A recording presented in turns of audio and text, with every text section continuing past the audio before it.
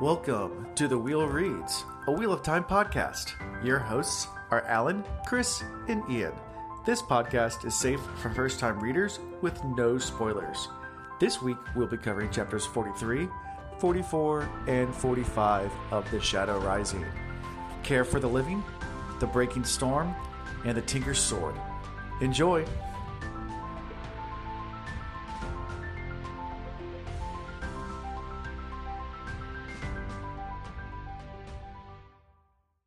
Welcome to Season 4, Episode 21. Moving right along through this series with The Shadow Rising, we do have some new patrons. So that's the first announcement I want to make. So we have a new highest level patron, David Russell. Thank you so much for joining. So yeah, thank you, David. And then Amis, one of our mods, actually upgraded her patron level as well. So I love that. Yeah, thank you for the upgrade. You rock. I'm glad you think we're worthy. Yeah, and then We're not worthy. We're not worthy. and we do have some guests with us tonight. So before I get into other announcements, because you might hear their voices, I want to introduce our guests. We have Eric and Dalen from Loyal's Book Club, another great first-time reader podcast. So go ahead and introduce you guys yourself. Tell about your podcast. Just gush and explain everything that you guys do. Go for it. All right. So I'm Dalen, and then my co-host is Eric. He is a first-time reader. We are currently on The Fires of Heaven, and our podcast is a little baby. It's only 6 months old. We started pretty late. We started with The Dragon Reborn, chapter 45. So there's no listen to the very beginning. It's no. By the time we get to Eye of the World and the Great Hunt, it'll be after A Memory of Light. So it's full spoilers, but it's been really great. We are. Sorry, the tequila kind of hit. I've had a tequila sunset, y'all. It be like that sometimes. It's so much fun. Welcome It is to the always. Will Reads. It's always great to get someone into the Wheel of Time, and we have a lot of fun things coming up for the rest of this year. I'm actually really excited. We're keeping it a secret because it's a surprise. Ooh. Yeah, I love hopefully, surprises.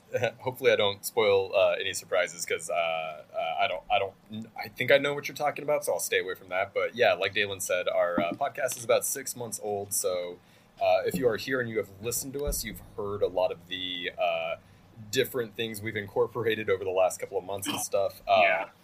One of the big things that we've done is we are focusing on the book club aspect. So we are kicking off each episode with the drink that we are drinking along with the recipe, so you can make it on your happy hour or your weekend off or whatever and listen and drink with us. We also do have ideas of expanding on our book club. So after Wheel of Time, we're also thinking of doing different mediums, different watches, different live streams, and just breaking it down and dissecting what we just watched. Yeah. Well, Eric, if I'm ever on your show, I'm going to roll up with a Colt 45, and I'm going to be like, you know how you mix this bad boy? You go down to that corner store and you pick up that malt liquor, and you hand your $2.27 to the cashier, and you just go home and drink it. Bold of you It's to just delicious. And bold of you to assume we already don't have Colt 45s. So it'll be a Colt 130, 135? What's 45? I'll make it a natty ice then. We'll do something to be unique.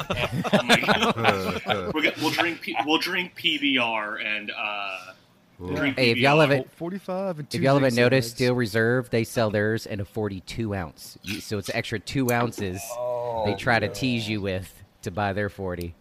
Ask me how I know this. That's great. That's great. So, other announcements going on. We are doing some giveaways. Before I go to the giveaway that we're doing right now, I do want to also, because we did mention David was our new top level patron. And one of the things you get with that highest level is you get free merch every other month, which is pretty awesome. It's a pretty high level. So, he messaged me today and said that, honestly, he just ordered a bunch of merch from a merch store. He didn't realize that was a perk. So he said, rather than me take my first merch, which is going to be next month in October, which is only a few days away at this point, he said, you know what, let's just give away my first merch prize to someone live in chat tonight. So I don't know how to select it. Yeah. What a so, classy It's amazing.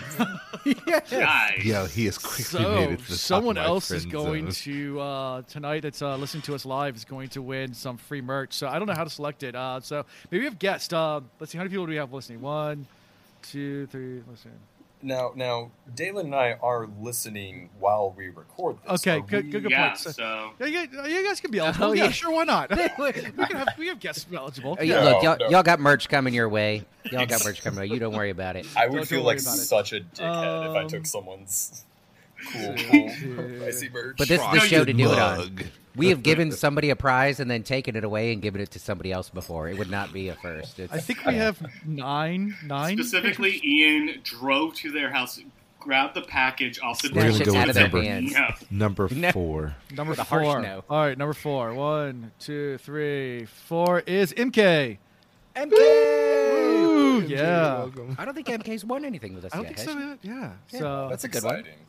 Nice so pull. MK, I will slide to those DMs and get some information and figure out All up in where those to. DMs. Yeah. That's the only reason Alan does this. Uh-huh. Oh, yeah. Yeah. Also, I'm doing another giveaway right now. So by the Can I time this get comes your out, you've address? missed it because I didn't announce it anywhere else except for on Facebook. I am doing a Facebook giveaway on the Willow Reads Facebook That for a free never book. happens. So if you don't follow us on social media and you didn't listen to us live tonight, because this contest ends on Thursday, so this won't come out till next Tuesday, go follow us on all our social media because I give away stuff on Instagram, on Facebook, on Twitter, on TikTok, pretty much everywhere I give away stuff. So if you're not following us Nice. everywhere, you might miss a giveaway. So, but if you listen you- to us live right now, I go even over to shared that Facebook, giveaway. the evil Facebook, and you might be able to win a free book. So Did you mention the Book of prize Faces? that if you win the giveaway, you get to play Matt for season 3? yes. Oh, yeah. we were going to announce that in a little bit, but perfect timing, yes. That was That was for one of the top tier patrons. Play Matt in That- season that's- 3. that's a top tier item right there. Although now that I can see Eric, you could definitely play a Matt. Oh, Yeah, do look I nice see it. and You've got smooth and the look. debonair. You've got the vibe. thank you. Yeah. Going, yeah. And then final announcements. I did announce on Twitter and as well as on our Discord that we are planning on having the Dark Friend Social, which is a get together with the Will Reads crew. It's going to be in Virginia next August on August 6th. Pre-sale tickets for patrons go on sale on October 1st. After that, eventually they'll come out to the general public. There will be tickets for that. All proceeds will go towards buying how much alcohol and food we can buy. So Nice. the more people we sell, the more food and alcohol purchase for the event. So. August 6th in Virginia. Yeah. Be nice, So that goes on sale humid, soon. So nasty. if you're not a One more? patron, you should become one. Dark Go ahead. Friend Social pregame. When the first episodes drop on the 19th, I'm having a showing at my new house. I don't have my kids Nice. that weekend. I have tons of space and a gigantic TV. Literally, if you're a patron get first dibs. Well, really, I'm going to limit this one to patrons. Patrons, if you want to come to Virginia, hit me up in them DMs. We got space Look for you. at We'll him pick you up trying from the to get in airport. the DM. Yeah, we're going to watch Yeah. them again and again and again. We already have one again and again. patron that's bought his plane tickets. So Yeah. I won't drop It's names. happening. I don't know if they're trying to keep it on the DL, but we've got some takers. So come on, Uh-huh. it'll be a party. Yep. Are you Yep, watching yep. it on the 19th? So when I all pick day. up this person from the airport, we're gonna get back. We're gonna nap and we're gonna sleep until right before it starts. Then we're gonna get up, get all giddy, and then watch it, and then watch it, and then watch and it. then watch it, and then take turns watching it and falling asleep and watching it. And it's You gonna be keep on guard. repeat nonstop all weekend Because I long. thought about It's- trying to make it down there, but I don't If get you off can't until memorize 4 the first o'clock. episode of Wheel of Time, then are you a real Wheel of Time fan? Yeah, I'm gonna be quoting it. I already know it. Jordan Yeah, Con no. 2023 is just going to be live reenactments of the episodes of season 1. Yes. Yeah. So there you go. Yeah. And then moving on to personal life. Yeah, so as I mentioned, I think before we started recording, I am recording actually from my parents' house because I got kicked out of my house for recording, not in general. I'm not in trouble with the missus. My mother-in-law, so my wife got her second COVID shot yesterday. She wasn't sure how she'd react to it and called in reinforcements because I had to work all day long. My mother-in-law came in town just in case she was under the weather from the shot, take care of her kids while she's recovering from the shot, if that was happening. And my office are also our guest bedroom, so I can't record in there while my mother-in-law is sleeping in the background. It's just not going to You happen. could. We would have welcomed her. We would have welcomed her. We would have. Shame on we you, would Alan. have. I know. Yeah, I mean, I she should would've have. been I should have welcomed. asked her if she was okay with that. But I'm so Has- glad. I'm so glad Has that she you read prefaced. the Wheel of Time? Go for it. We're doing. Go for I'm it. I'm so glad that you prefaced this with, oh, I just got kicked out for recording. I thought we were about to get really personal and really just Yeah. Alan, this is actually a therapy session. We all gathered. We just wanted to talk to you. Let me tell There's you, no if Alan's judgment here. wife had an issue, he wouldn't get kicked out of the house. She'd be like, the kids are yours for the night. Bye. She's like, I'm going out with a Record with girlfriend. that bitch. She would have her case of White Claws under her arm, ready to go. yeah. Yeah. Unless she wasn't pregnant. She's pregnant right now, so that would She be can still run Alan. So just 2 Still White Claws one. then. not a whole Just case. two. Not a whole case. She can do one. But She's got a not high metabolism. Yeah. 2's Yeah. okay. Yeah, She's she okay. still Water- outrun him. She's got to water it down, but that's okay. Exactly. Yeah. But a whole case probably not the best idea. One. Yeah, with carrying. Not the best, but not the worst. Yeah, case. Someone in chat. Case of Lacroix. Yeah, you can do a case of Lacroix. There you know. go. Go full placebo. Oh, lordy. A nice Oh my glass. It's God. hitting hard. Get, That's what she have your said. liver shut down from sparkling waters. That's the way to go. Get cirrhosis. How much have you Yeah. been drinking? I've been drinking these San Pellegrino blood orange and black raspberry waters. It's been great. It'll get you. Yeah. Nice. Good deal. So that's my personal life. What about you guys? What's going on? I am still prepping the new house. So I have professional painters doing the whole downstairs just because I absolutely need that done in a certain time to move my stuff in. Myself and Meredith, we're working on the upstairs rooms. We're taking care of the master bedroom and everything first so I can get my bedroom stuff in there. And then the rest upstairs I can tinker with as we go. So that's been my life, just like everything. So this place was built in 2012, so it's not that old. Yeah. But they built it a little cheaply. All the fixtures are, just contractor Is grade. it Orion's home? No, it's not Orion's. It's not quite that bad. Well, not that those are bad. Sorry if you're in Orion's home, but they're fire prone. They use cheap electricians. But anyways, yeah. So going around replacing every fixture, light fixture, outlet covers, like the mirrors in the bathrooms. The person before me was just, I don't think they ever cleaned the entire time they were here. So doing all that work. And then, like, I let slip today. I don't know if it was Freudian or just wishful thinking or whatever, but we're picking out paint colors for the bathroom. And somewhere in there, I don't even remember exactly what the line was, but I'm talking to her, and I was like, well, do you think we should go with the Restful Green or the, like, what was the other one? Aleutian Blue for our bathroom? And she was like, our bathroom? Because we haven't really talked about we've hinted at, but we haven't really had the conversation about, like, how that would play out. But, yeah, I mean, in my mind, I guess it's eventually where this is going. So anyways, I dropped the our bathroom, and it was, yeah, so, yeah, anyways, Yeah. there's that. Nice. And I'm sleeping on an air mattress. Nice. Well, until She I kicked him out finish all of this. their room. Yeah, that's the air mattress is the only furniture in the house right now. It's her room now. He goes Yeah. he goes from the air mattress to the mattress on the floor with no frame. Hey, I've got carpet in some rooms. If I get kicked off that, I'm gonna go sleep on the carpet.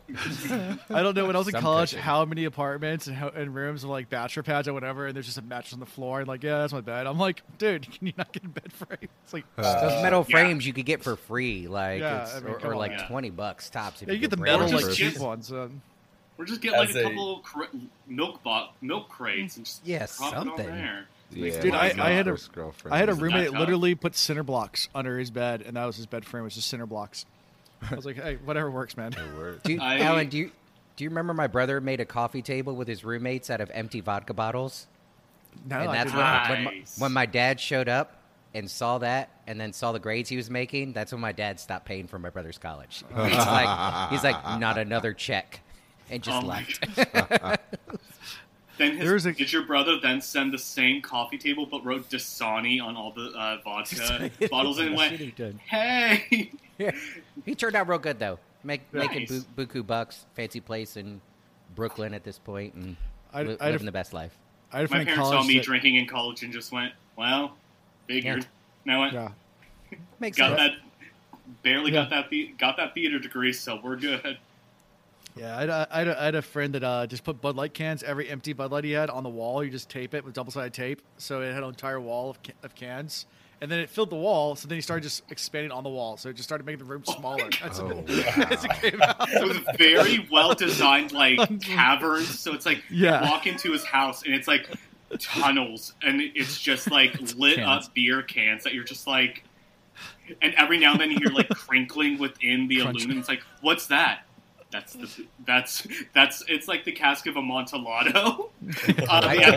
Those stories where you just get caved in, but it's with Bud Light cans. And so I gotta imagine, like, once you get the whole room canvassed, I gotta imagine, like, when you flip on the light switch, it's a very beautiful blue disco lighty. Yeah, it was kind of ambiance, was pretty ambiance, cool. right? Yeah, it was pretty cool. I'd have to go full nerd and order a Bud Light can costume and then walk around in my best best Borg voice.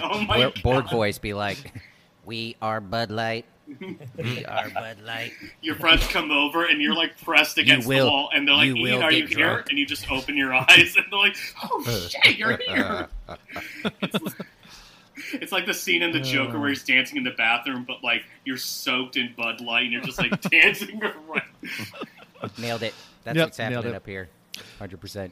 So, Chris, what's going on down in Charlotte? Still waiting on, like, information about my car. Like, they haven't even done the freaking estimate. Is it still impounded? They finally got it to the people to do the estimate yesterday. Oh, wow. So I'm waiting on that. And then I'm getting my medical bills all of a sudden really rapidly, but not hearing back from State Farm. So needless to say, once this is all over with, they're getting fired, and I'm going to go with somebody else. Do you have a rental under your coverage? I do. I have an Audi that I'm driving. It's nice. Oh, nice. And you don't have to do anything out of pocket to cover that? It's within the budget of what's covered? I have to, like... It's bullshit. I meant to pay a $500 deductible for my car, and I'm like, well, I gave you the license plate number of the person who did this, so hopefully you guys are getting a police report, and we're going to sue this person, because if not, I'm suing all of you. Like, you're going to find a good lawyer. And I hate to say it, man, if people don't stop, and if they're not, like, caught in the act in the car, nothing ever happens, man. Yeah, it's but too I got easy that to say I wasn't plate. driving it, or them go, oh, it must have been stolen, or... Yeah. No, I got in a really bad wreck 2 years ago. I got rear-ended by a woman who tried to blame it on someone else. Like, said, like, "Oh, I got hit." Blame it on the rain. And then I literally went, because she slammed it hard enough into me that the imprint of her license plate was in the back, was against my trunk. So I'm like, even if she had, like, driven away, I could still be like, okay, well, I got your number. But so she was feeding me the story, and as I was like checking, I checked the back of her car, nothing, and I went, okay, you were probably texting and not paying attention, girl. It's okay. Mm-hmm. Like, I'm not gonna like sue you, but it's just like, just be honest. Like, not these days, buddy. Wishful thinking. Car accidents. You hit me and ran. If you had hit me and stayed, that's one thing. You hit me and ran. We're going to court. I still can't get over the fact that you're driving an Audi. I mean, when I had my car recalled, they gave me a Hyundai, and and I was like Hyundai. But they've come a long way. Hyundais are pretty sweet. So I used to drive a Beamer, and I took it into the shop to get it worked on, and I was like, "Can I get a loaner car?" And they're like, "Oh, we're all out of them right now." And I was like, "Really? You guys? It's a German, like." They had all these cars. I was like, "Can you just give me one of your cars then?" And they were like, "We can't do that." And like in the showroom, they had a Ferrari. I was like, "I mean, I'll take that." You want that one on? Yeah, I'll drive that one around for. Yeah. They said no. My Toyota Corolla's been going strong since 2016, so I am not complaining. So I'm saying, this is a 2013 Highlander. I need that bad boy back. Yeah. I don't want it to be totaled. I want it to be fixed and returned because it's a sweet ride. Like, it's only got 110 or 120,000 miles on it, so it's going to go for another 100,000 miles. So, hey, if it gets totaled right here in Richmond right now, there is a red 2013 Highlander with 90,000 miles going for $13K. Oh, I'll take it then. I was about to say, well, say if you get totaled, I bet you the total amount and what the insurance will cover to get you a new one, that'll cover that. That's in that range. Yeah. And it looks clean. I was looking at it, but I need the 40 miles per gallon right now. So, yeah. What about you guys? Anything going on West Coast? Ooh, Well, I mean, just because we were talking about it, I actually was in a couple of auto accidents. Two in the span of 3 months. First one was a hit and run. Got the partial plate as they sped off, and I'm probably out of pocket for that one, so that sucks. And then the second one is actually a little bit more interesting how it happened. My girlfriend and I were going to Disneyland, and we were in the left turn lane, and 7 o'clock in the morning, nobody on the road. There was exactly one person in front of me in the left turn lane. They backed into me because they didn't want to turn left anymore. They wanted to go straight. So they reversed into me instead of just going forward. So I'm dealing with that. So, Chris, I sympathize with some of that. On happier news, though, we're not 100% audio medium, right? People can see and watch us and stuff. Only people can hear us. No one can see us. But they'll. Okay. Yeah. So for everyone who can't see us, I got a little string of pumpkin lights above me and behind me. My girlfriend and I, we start Halloween a little bit early, so we've been decorating, digging up all the decorations that we took because we're in our first place together. We moved in March. Nice. Yeah, so this is our first joint Halloween. We're big Halloween heads.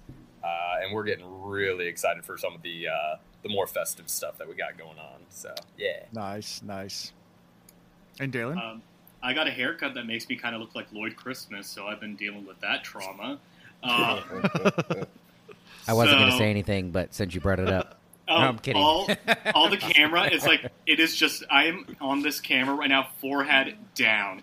That's what I was going to bring up. You're not doing. Normally, you're like, we see the whole shebang, but you're keeping the hair out. Well, it's crazy because everybody that's not with us, like pre-show, we're like, Dalen, take off that hat, and then he took it off, and there was another hat underneath, and 12 hats later, we finally got to see it. Yeah, and then little did they know this is a wig. Nice. This is my bus driver wig. But other than the god awful haircut, really nothing. Started a new job, slowly getting into doing more live work, which is nice. It's just nice, like, as kind of working from, as is sometimes monotonous working from home is, I'm like, okay, it beats, I worked at Amazon Fresh, which is, essentially Whole Foods, bum neighbor. Like, if Whole Foods...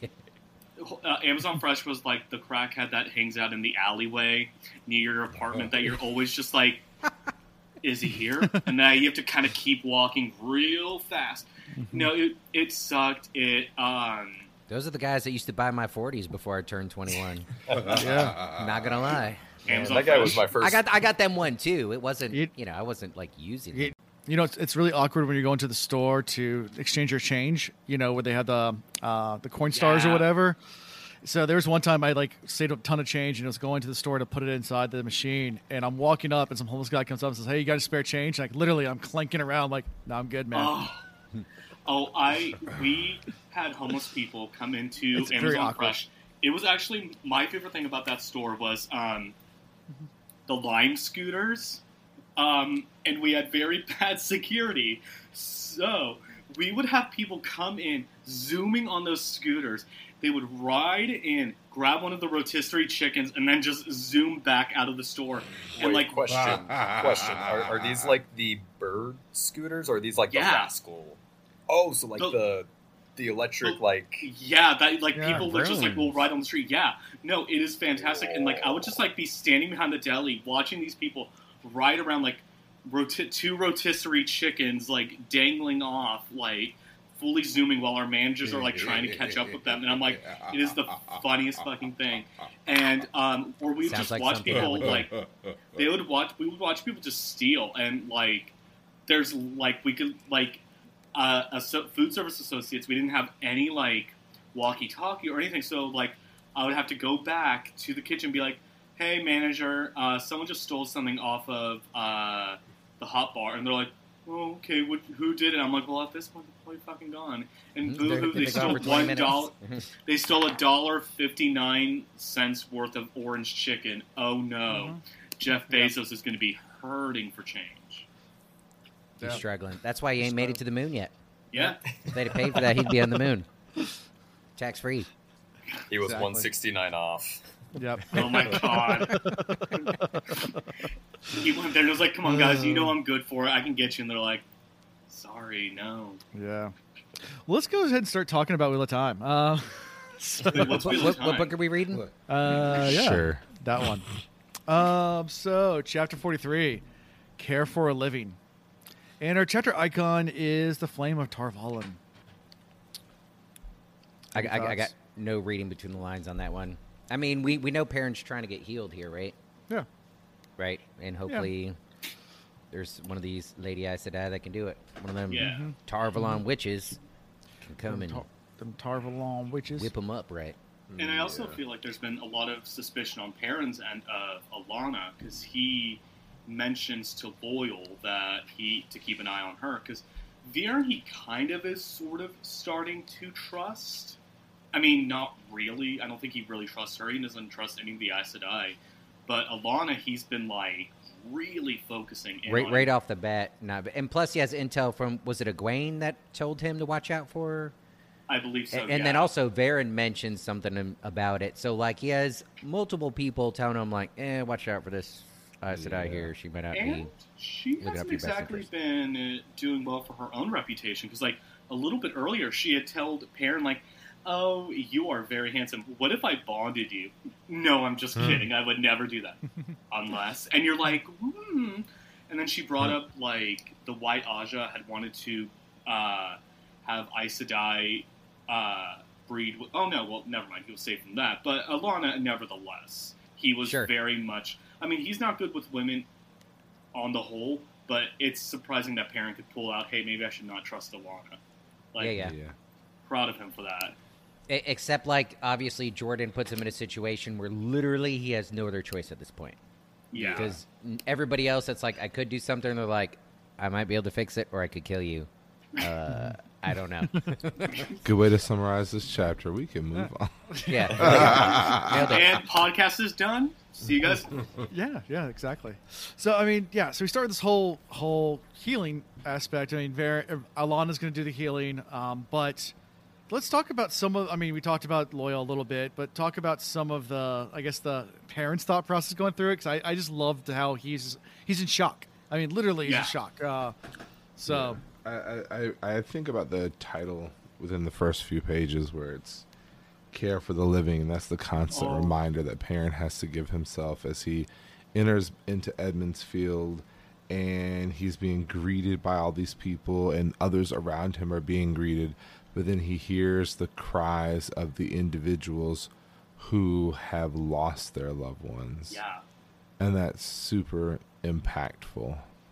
It's like Perrin's journey throughout this book. Like, this chapter breaks my heart a lot, because just in the last chapter, the Perrin and the Two Rivers boys were singing Coming Home from Tarwin's Gap, and it was this big, like, we did it, like, some of us died, yes, but, like, we survived the Trollocs, we go home, and it's very much this jarring, like, they see the spikes, they see the trebuchets, and again, it's this moment of, like, that moment where all the parents are calling out for their sons, and I think the weight of what Perrin has to do is still sinking in, and I don't think he's fully, what is the word? He's fully accepted the role, because, I don't know, it's, I don't think it's not even exception. I think it's recognition of the role.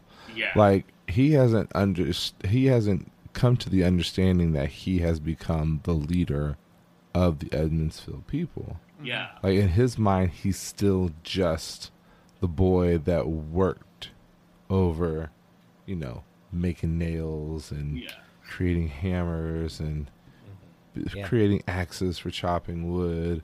And all of a sudden now, like, he's walking in with a group of people that followed him into slaughter. Yeah. And he's responsible for the deaths of many people. Which, when you think about the parallel with that in Rand, I swear, but I also want to make sure I have not spoiled anything. Okay. Spoil away, baby. Care for the living. Okay. You're on the shadow. So, I mean, you're ahead of us. we've talked, like, because Rand has talked about what he's destined to do with the Aiel. And so this really interesting parallel between how Perrin accepts his duty as Golden Eyes versus Rand and starting to accept his own destiny, you know? Mm-hmm. I think they're both pretty reluctant still, and even though they see what's unfolding in front of them, they still have a very Frank Sinatra, I'm going to do it my way sort of thing, not the way everybody else is going to make me do it. I think the big difference right now is Perrin, the people he lost were very close to him from early childhood and everything. It's not like he lost a few Aiel. It's not like he lost some of whatever soldiers at Tyr or whatever that he only briefly met. These are people and families that he's known very deeply. Yeah. There's the family bond there. And, you know, I've mentioned before, you know, I've been in a combat zone a couple of times. I've been there in a leadership position, and I've always come back with all of my soldiers that were under me. But I've lost peers, and I've counseled those in leadership positions who have lost a lot. And that's probably, you know, Fael does a good job trying to encourage him because, you know, the show must go on. Like, you got to keep fighting the battle. You can't quit. So you got to focus on the living. You know, there'll be time for mourning the dead later, but it never leaves your mind. The first group of soldiers we lost in my first deployment in Iraq was on Christmas Day of 2006. And the platoon leader was a very young second lieutenant. He was probably one of the very few butter bars second lieutenants that we all respected, just wicked smart, kind, knew his job, trusted his senior NCOs, which a lot of time young lieutenants don't do that, but he did. I mean, he just did everything right, and everybody knew he would be great and move up the ranks. And anyways, lost 3 guys in one night, and then another one was wounded to the point he wasn't coming back. And he was, I can't think of the right word. Devastated. Well, devastated is, I mean, that's not even, that doesn't even cover it. We needed him to continue mission the next day, but like he couldn't, and trying to find a way to counsel him to that. It's hard because on the one hand, I know how important it is to mourn and grieve, but on the other hand, I know that we're going to lose more if we don't get him back in the battle. And anyways, as I read this with Perrin, like that's what's in the forefront of my mind. Trust me, there's some leaders that when they're down and out, I'm like, all right, stay out because we got this. But then there's some that it's like, no, if you don't get back on that horse, if you don't keep moving, if you don't keep just show up. Yeah. And we run into that soon. I know we haven't got past page 1, Alan. I'm sorry. Mm-hmm. But very soon we run into the point where it's like, Perrin, no, just get on the fucking horse and show up. Don't do anything. Just show up. And it will make a difference. And it does. So for whatever it's worth, for the people, for Fael, for the people that encourage him to do that and to focus on those that are still alive, I mean, that's huge. But I don't know. That's tough.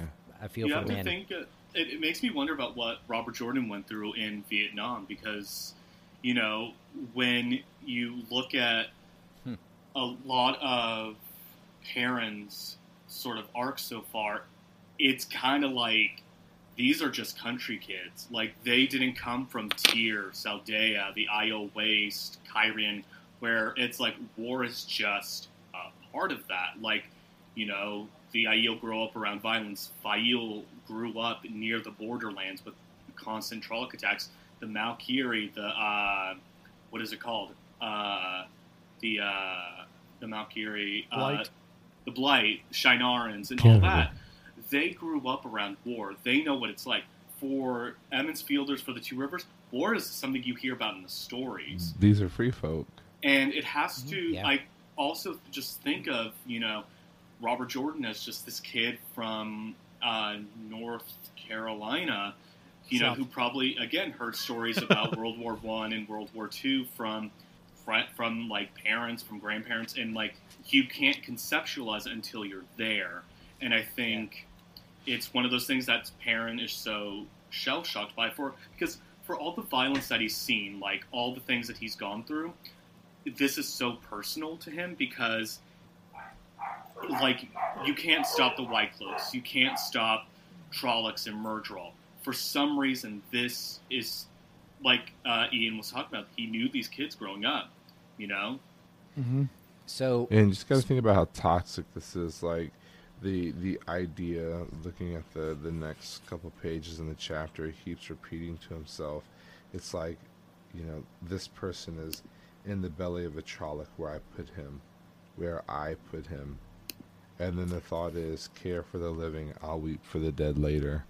Like, that's the pervasive thought. That's very much a toxic ideology, because if you don't allow yourself to go through the process of grieving and mourning, then you're never going to be able to move beyond it. And you don't know how long the state of war is going to last. So if you're not a strong-minded, strong-willed individual, that's going to eat away at you pretty quickly. So I think that's also a distinguishing characteristic for Perrin, is the fact that he is able to kind of compartmentalize these things and then move onward in the moment. He always takes it in the back of his mind and does ruminate on it a little bit, because it's a constant reminder of, you know, who he really is, what his beliefs are, and the care and compassion that he does have for his people. I think that is one of the qualities that makes him, you know, a great leader, and people recognize before he even realizes that they need him and the spirit that he has. Yeah. If I mean, if any of y'all are so moved to, if you get a chance to search, see if you can find a recording of last roll call and a military memorial ceremony. They do those stateside sometimes for families, but so to Chris's point, there's a process you have to go through, and we recognize this for people. But what my job was in these situations, it wasn't just to counsel people, make sure they're okay, and yada yada yada. But you know, we had to meet the commander's intent. We had to get these people back ready to fight again. They couldn't be out of the fight for too long. So we kind of go through the process, and we have a ceremony, and so we talk about what happened. We have a ceremony. There's the memorial ceremony, and probably the most heart-wrenching moment. You know, Jordan obviously doesn't come out and say this, but it's very much like what happens here. Everybody comes back into the village, and as they're coming into the village, what are the people saying? They're shouting the names of the people they see. They're like, "Oh, Perrin, and so, and whatever's nephew," and I don't know the names. First, the names of the living are shouted out. They're like, "Okay," yeah. And then that dies down, and then what do you hear next? They shout out the names of those that didn't make it back. Where is my son? Where is my Yeah. A thing I loved was Sembui picking up his nephew, like one of the many probably Coplans, and I'm like, oh, so now you're into it. Now you're all friendly. Now, okay. Yeah. After all that, he's just like, yeah.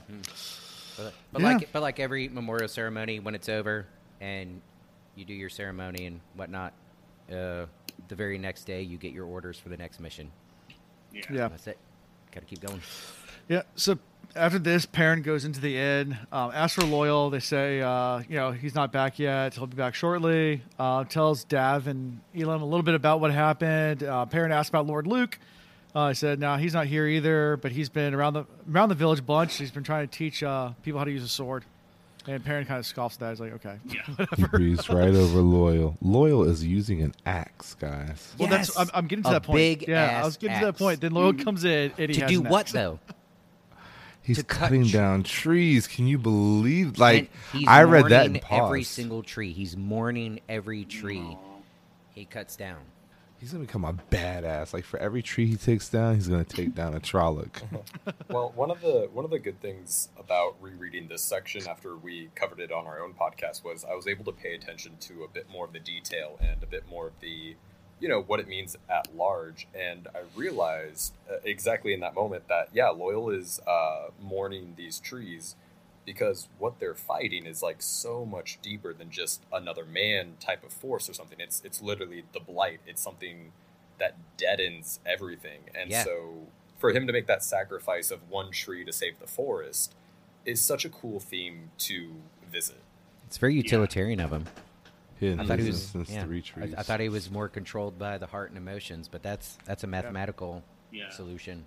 And I feel like that it's a little bit later, but that idea of one tree to save the forest sort of comes up a little bit in a discussion with the Aes Sedai with, I believe it's with Viren, Perrin, and I think after they find John someone. I could be wrong. I feel like there was a point to make, but I feel like when we get to that chapter, I'll remember it. Yeah, you know? it's coming.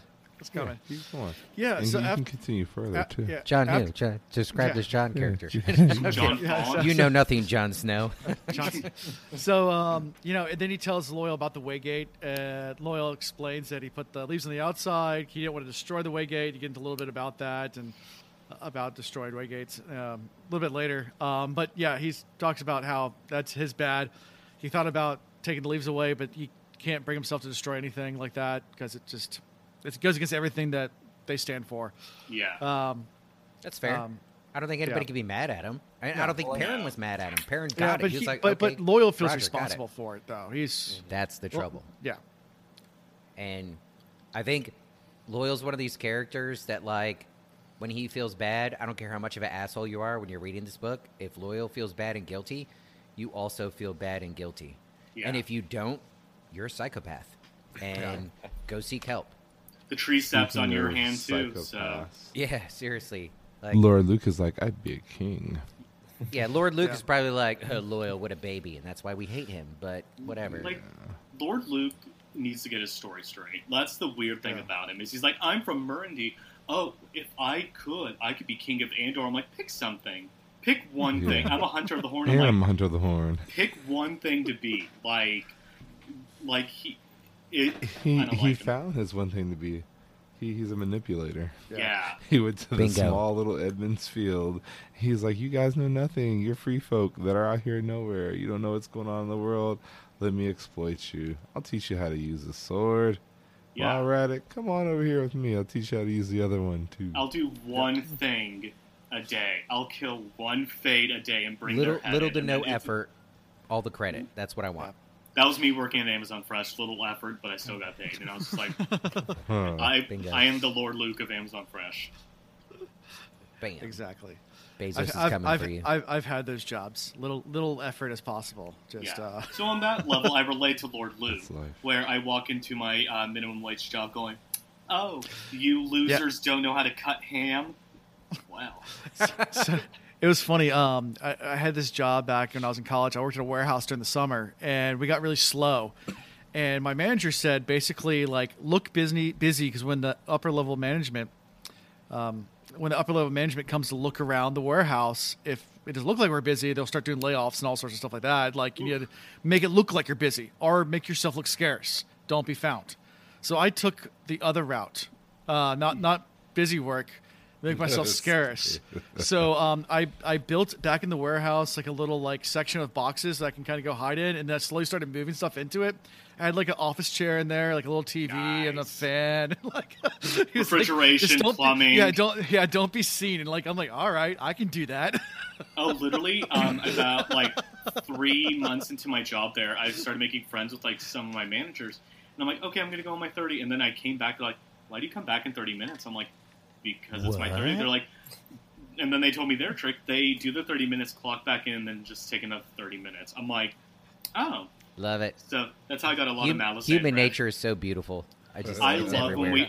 when people at shitty jobs come together to hate on that shitty job. Like Yeah.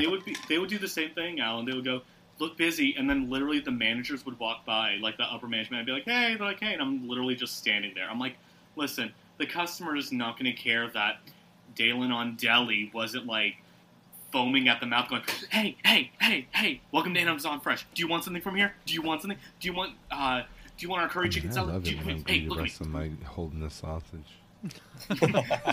I was doing very suggestive things to the hams. I would like pick it Giggity. up. and Let's just go, explore this because we're at 3 giggities right now, Or and it's the a 5 turkey. giggity scale. We're starting at 3 because Once you get past the ham smell, 4 giggities. that's a solid 4.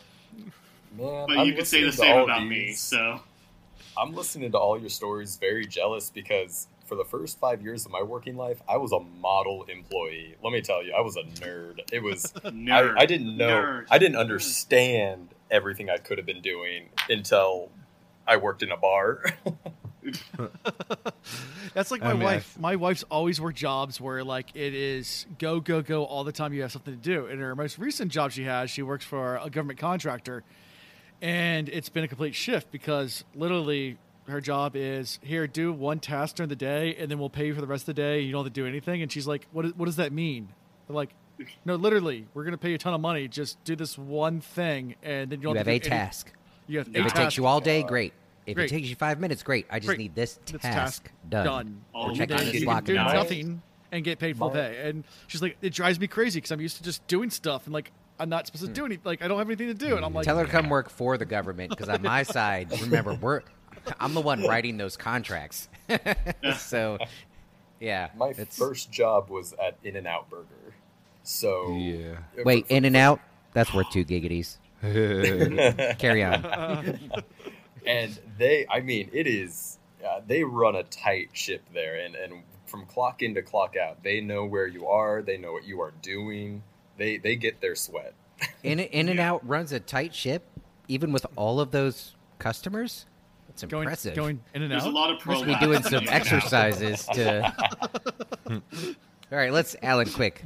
Quick, all right, move on. All right, so we're completely derailed. That's about to go downhill real fast. Loyal feels responsible, and he wants to go fix the Waygate. And parents like, no, it's my responsibility. And this around this point, when all of a sudden the infection starts to really kick into high gear with Perrin, and the fever starts to take him. Even though he's like, I'm going to go do it right this second. Like, it wasn't funny, but it was kind of funny. And I'm losing because I love that control. Perrin was like, no, Loyal, I will do this, and he's fully like collapsing into the fever, fully like convulsing on the vent. You better shape up, because I need a golden ass, I'm so glad you joined. Continue, Dalen. I was listening to your point, I swear. Perrin and Matt both are fully dying, ready, going like, yeah, let's do this. Like, Matt is literally having to be supported by Egwene and Elaine, and he's poisoned by the dagger. He's like, yeah, Rand, I'll go with you to Tyr. All cool. So, a theory I had, and I want you guys to either weigh in if it's complete BS or if I have something here. I'm wondering if Perrin, honest to God, would have been invulnerable in this position. Like, I know he's very much going through it, but I've got a theory that he wouldn't have died even without Aes Sedai intervention because he's Ta'veren. And he needs to learn this part of leadership because he as we see later on, not too hard spoilers or anything, he needs to learn this type of lesson. So I'm wondering if there's a little bit of mysticism surrounding that at all. That's my theory. You say mysticism, I say sexism surrounding Ta'verenism. And I'm sure it has to have come up in other circles because I'm not normally the one to pick up on it. But some of this Ta'veren shit with the boys is kind of pissing me off. And they're not applying it to the girls. So, I don't know. I mean, good question still. Maybe you're right. Maybe he's like, no, I'm going to go... Good counter observation because I didn't even key into that. They're like, yeah, we got Matt, Rand, and Perrin, but what about a Egwene and Nynaeve at the very least because they're in that's the 5. I mean, just the last episode we did, there were some very Ta'veren moments with some of the females, and I'm like, and why aren't we calling this Ta'veren? Like, how is this? Why are we calling this coincidence? This is ridiculous. I explained it to you. When a girl does it, it's plot armor. When a guy does it, it's plot armor unless they say Ta'veren. Yeah, so anyways, every time it comes up, I'm just going to keep saying it. So maybe I'll have to say it a lot in this series. Matt fully had that dagger for months. In all theory, he should have died. You know, if it had been Egwene or Nynaeve, they would have been dead on page 2. Yeah, they'd have touched the dagger and gone, oh no. And yes, that's a little and then ran. Yeah, and so, the plot armor is a little, but I still hold that Egwene and Nynaeve hold a little bit of Ta'verenness to them. I think so. That's where I'm coming to. Whether they say it or not, that's where I'm heading. No. But I will say this.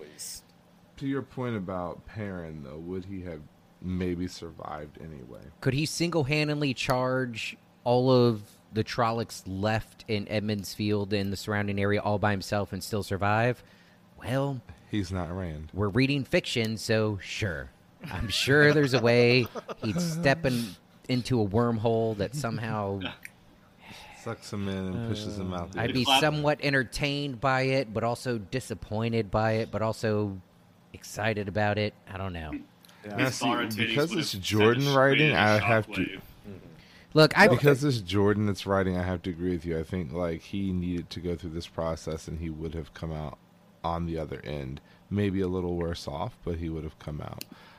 Had this been Martin writing, death to the king. Somebody would have needlessly died. Well, Perrin, Fail, and Alana would have had a threesome, like and while Perrin is dying from a fever infection, and then they would have announced Bodwin Coffin is getting married off to Gaul because and then Egwene gets called the C word, and that's how the book ends. Yep. Wait, and who's the old guy that annoys us? Is it Sinbui? Sinbui takes credit for winning all of the most recent battles. Yeah, he was the general in charge. Yeah. Yeah. But I do think so. I think it's interesting too, though. Kind of going back to it all, we also see a little bit more development of Perrin when he's there giving encouragement to the quote-unquote younger soldiers, if you want to call them that at this point. Yeah. Like here we have a group of, I mean, I guess you can call it a militia if you want to call it anything. We got a militia and army, and they've come together, and they're coming, and they're looking at him for guidance, and the younger guys are going, did you get that scar doing this?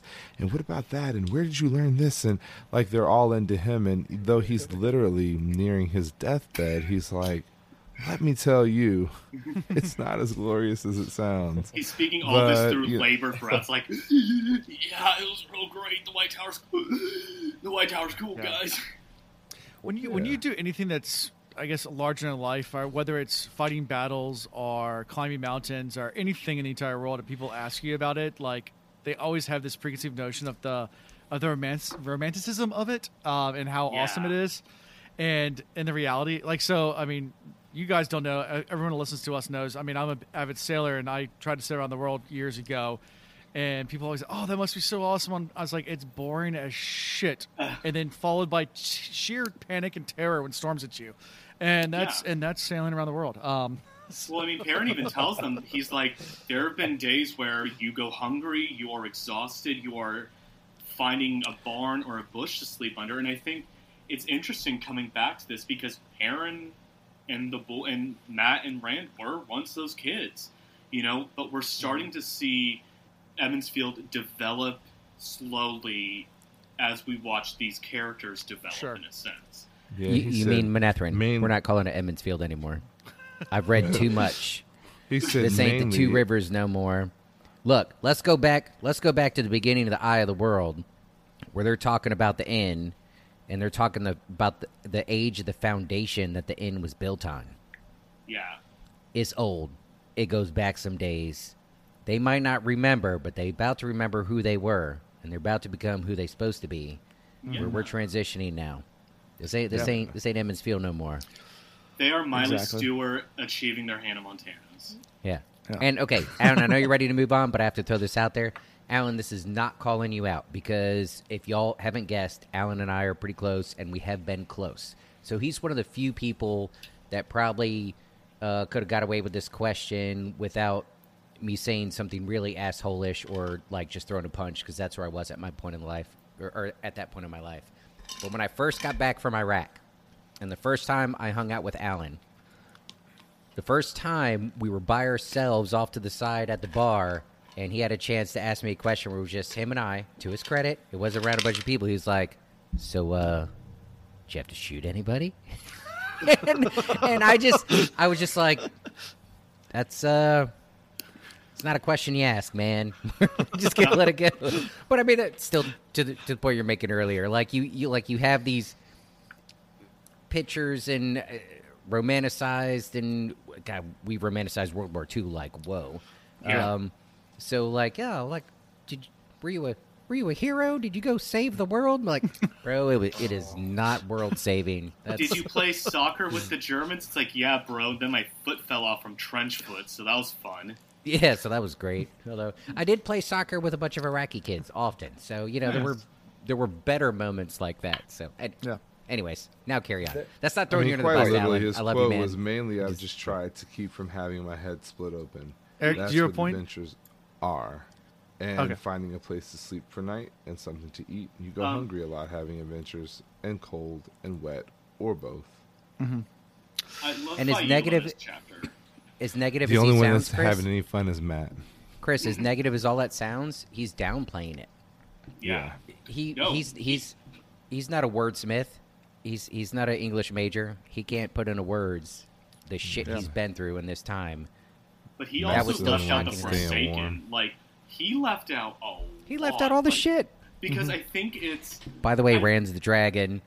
Yeah. Leaves that out. Because I think there is some preservation of Two Rivers' innocence, almost. I mean, these are boys who have watched people die.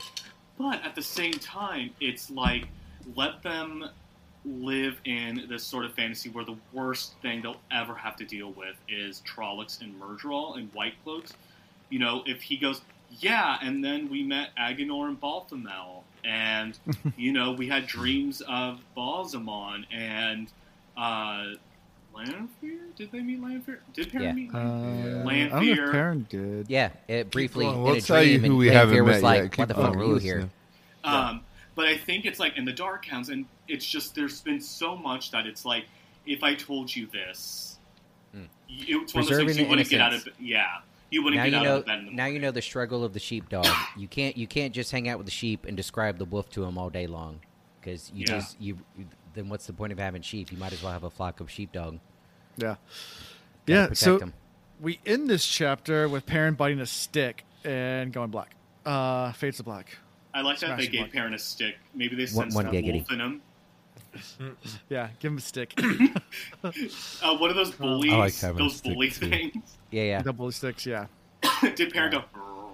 Bite down the stick and They here's put the some peanut butter inside of a conch and handed it to him, and Perrin went, He's like, it's gonna hurt. He's like, yeah, whatever. Oh, They gave him a Marin Alvear wrapped like the knockout thing in a honey cake and just said, "Here." yeah, right, nibble on this. Faio put the pill in his mouth and then rubbed his throat. Oh, yes, He was perfect. like, "Go to sleep." and that's headcanon now.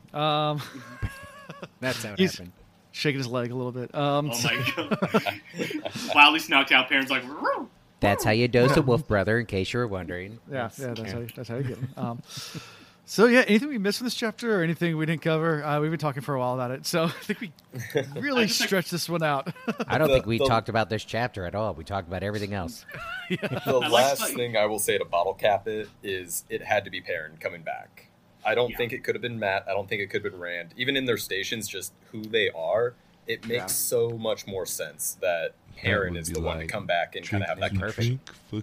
Actually, I feel like Perfect. Yeah, He's agreed. kind of gotten off free a little bit, other than the Wolf Brothers stuff, and like, which is awesome, by the way. Yeah, Exactly. I feel like, And oh, sorry. he's easing, like you said, trying to protect their innocence, but also protect them and easing them into it. I think Rand's at a very different... Well, Rand just existing among them would have blown their fucking mind. Matt would have fucked with them like crazy. Yeah, Matt would have been like, Matt you would should have been see very the chicks sarcastic and in very... Tarvalon. yeah, yeah. Matt would have. All the boys have been Matt going would've- around. And, sorry, the females, if they started finger blasting like in public, that would 2 have really... giggities. Trust me, yeah, that's 3 giggities, buddy. Finger blasting in Have you public seen would it, have Dwayne? really caused some problems here. Yeah. No, it had And to it- be Perrin, I think. Think about the Aes Sedai that showed up. All right, we don't trust the other. I keep calling her the other, but Varen, of all the Yeah. Aes Sedai that could have come back, she's the softest. She's the most easy to digest to ease these Edmund-fielders into it. So, on your note with Perrin being the best choice, Varen being I'm calling her the leader of the Aes Sedai there right now. She's the best Aes Sedai that could have been there as well. Yeah, because Alana's just vibing at this point. Alana clocks out for the day at like 5 o'clock. They're like, Alana, someone's dying. Oh, really? She disappears. Where'd she go? Yeah. No one knows. Well, do you guys think that's suspicious of her? Like Total that sus. she's Yeah. well, because the Black Aja that we've met, there could be more, and we don't know who's still. We're waiting to find out. Do you No, think? Name theory. the 20 Black Aja that you know. Yeah. Like, What do we know so far, Dalen? Tell us all the Black Aja that you know so far. Yeah, name the ones that you're aware of. Leanne. Up until the end of Shadow Rising. Leandrin. Or beyond. Keep going. We know those. Look, Don't worry about the ones in that he's book. checking Go to the the other book. Dang book. it, we're No, screwed. Go to the other because book. I literally, I'm saying characters that don't even appear until later. They named the 13 in previous chapters that are Yeah. Kinchiko. Just say it. No, that's Witcher. Never mind. Chelsea Inbreeze, one of the two. Well, but I'll say this. So this is one of my wild theories at this point, and it'll get proven, disproven by the end of this book. So we'll find out. I'm starting to think I get weary when Jordan is trying to make it obvious that a certain thing is a thing. So who's the other Aes Sedai? Not Varen, but who's the other one? Alana. Alana. So maybe it's not that Alana's bad. Maybe it's Alana's warder, because I am still sketch about Alana's warder. And maybe he found a way to somehow, like, dose her or something like that, so she disappears for a while, but she's actually unconscious, like, in the stables or something. Well, he's off playing FAFO, fuck around and find out games. And he might even also be our Shadow World or whatever, killing all the wolves, and it like that he could be involved in that too. Lanfear's controlling Alana. Or maybe he's the one who, okay, he showed up to save the day, Yeah. right? He showed up to save the day when Perrin eventually thinks back and was like, I don't know, like, how could they have known that we were gonna surprise them, and then they surprised our surprise? Like, like it's just How would they know? Sus. How would He's they know? sus. They're gonna know. So maybe she's in it with him, or his warder was at the Dark Friend Social and got some special skills where he can like dose her, and she doesn't know that he's bad juju. That's what I'm thinking now. Okay. Yeah. What book Okay. are we reading? Where are we at? What Cool. chapter is this? Yeah. Moving on to chapter 44, the breaking of the storm, or Thank the you. breaking storm. Oh yeah, and the chapter symbol is Trollocs. Trollocs. Trolloc symbol. Trollocs. By the way, if I could say, I'm so happy with the bit of context that you guys are introducing in this, because I believe in our podcast, Dale and I, he asks me about the iconography, and he's like, "So what do you think that means?" And I was like, "Well, I see trends and stuff, but I really like that it's like it is the flame of Tar-Valon, it is Trollocs, and Well, it's a reassuring sense." Early on, he fucked with us. Early, well, so when it's a new symbol, I don't tell him what it is. This is Eric calling me out. Yeah, so when it's a new symbol, I don't do it. But if it's a symbol that we've seen a bunch of times and they figured out what the symbol means, then I'm just like, yeah, this is what the symbol is. Because we've already. Love it. I'm gonna wait till we get to a memory of light to do that for Eric. So this is the Aes Sedai symbol. Yeah. This is wolves. I just love that the Trolloc symbol, he's like full, like power to Yeah. something. Like he's with a purpose. Yeah. the fist, he ain't the fist see- of the trident. They label Trollocs as like, well, they're just going to go rape, kill, pillage, and burn wherever unless they're given leadership. But that fist, that's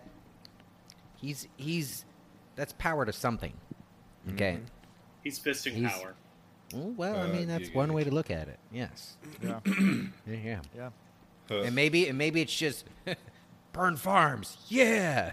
But he's dedicated to whatever it is he was born to do. He's smiling. Dude's got a grin. He's like, Yeah. He just got off the bus to New York with $3 in his pocket, and he's ready to live his dreams. He's gonna make it on Broadway. I need 16 Edmonds Fielders for my broth. Yeah. Fist to the wind. So Perrin wakes up. He's in the Wine Spring Inn. In a And bed. Fael's with him. And yeah, it looks like she's spent the night with him. Giggity. Yeah, well, in the same room. The chair's near the bed, so obviously, yeah. It was one giggity. Move on. Okay, yeah. So, yeah, Fael clearly makes it say that he should stay in bed, even though he wants to get right away. He's like, I need to go close that way gate now. And Fael's like, no, bro, not gonna happen. So let's start here. So this is where I downplayed it earlier, but this is where, Eric, what you were talking about, I was like, ta'Veren, let him go. He can't die. He could probably single-handedly find some stupid way of stumbling there and saving the day. Yeah. I love the moment of where Maren Elvire comes in and she catches them because they tumble down the stairs. Where it is in a seductive pose. Oh yeah. And she comes up to Faile because Faile's like, Perrin's like, I'm doing this, and Perrin can fully hear as she's gonna, you gotta just, be nice to him. You can't push him. Don't I knew tell when him he what was a to kid. do. Yeah, and then she turns and she's like, Perrin, and he's just kind of like, Perrin's dry humor really has started to come out a little bit more, and it's really funny. What are those chairs called? Like the wooden ones that like are kind of like round and like half circles, like Papasan chairs or something like that. Oh, I know know what what you're talking about. Yeah. Yeah, they're like wooden and they have a cushion inside of them. It's kind of like a egg almost. Like the egg. Yeah. So happy I didn't lead the charge with rocking chair. So we used to at Ian's house in college. We used to take those and ride them down the stairs. So. Oh my Well, God. people at the top shot fireworks at you, but that's not important. And then the wall's really thin, so if you kind of wiped out, you went through the wall. Like you didn't hit the wall, you just go right through it. Things are starting to connect a little bit, so I'm starting to like put the pieces together. Like, so, I mean, all joking aside, we're not making this up for the show. Alan and I have tumbled downstairs, not just once, but multiple times. Exactly how it was described in I think we're both still in the same chair together, trying to go down and like end up flipping over on top of each other, and then through a wall, covered in drywall. There was plaster damage. It was plaster. Plaster damage. Old plaster. Kool-Aid man. Oh yeah. Yeah, there was some of that. Until the landlord showed up and seen like literally entire walls knocked out, and I don't think in a historic home, by the way. You should have said we're expanding. We're giving more money to you, so he was not thrilled. Did you before you renovated and redid all the walls, because they had to redo all the walls. I remember we had airsoft guns, and like literally we'd have airsoft gun battles inside the house. And like if he ran to the same room and there was no door close by, I'd just run through the wall, like literally charge and like burst the wall to the next room. Were you two like deviant friggin' superheroes or some shit? Like we knew how to have a good time. This is like a 300-year-old house that like closet and Alan just pops through with the airsoft gun. Pretty much. Pretty much, yep. Or fishing pole, because sometimes I would walk to the golf course around the corner and I would fish carp out of the small ponds and then go stick them into the crew boats and close up. What are those called? The gunnels? The gunnels, yeah. Yeah, close them up, and then after the fish, they were fake fish for you PETA people. But when fake fish decompose, they swell up. So if you could barely fit it in the hole going in, you ain't getting it out by tugging it after it's been in there for a week. So yeah. Sorry. Anyways, and airsoft gun duels. I got to bring that up too, because we put one shot in the 10 barrel, paces, like in 10 paces, like square off and do duels. Wait, who was it that got shot on the nose? Was it Travis? Somebody got nailed directly on the nose, and they had a red dent in their nose for like weeks. That shit wouldn't heal. Julie, Adam's girlfriend at the time, like I went to go shoot out her window, and right as I went to shoot out her window, she opens the window up, and it hit her. That's what it was. Nailed her in the nose. I was like, fucking Rudolph. Oh, crap.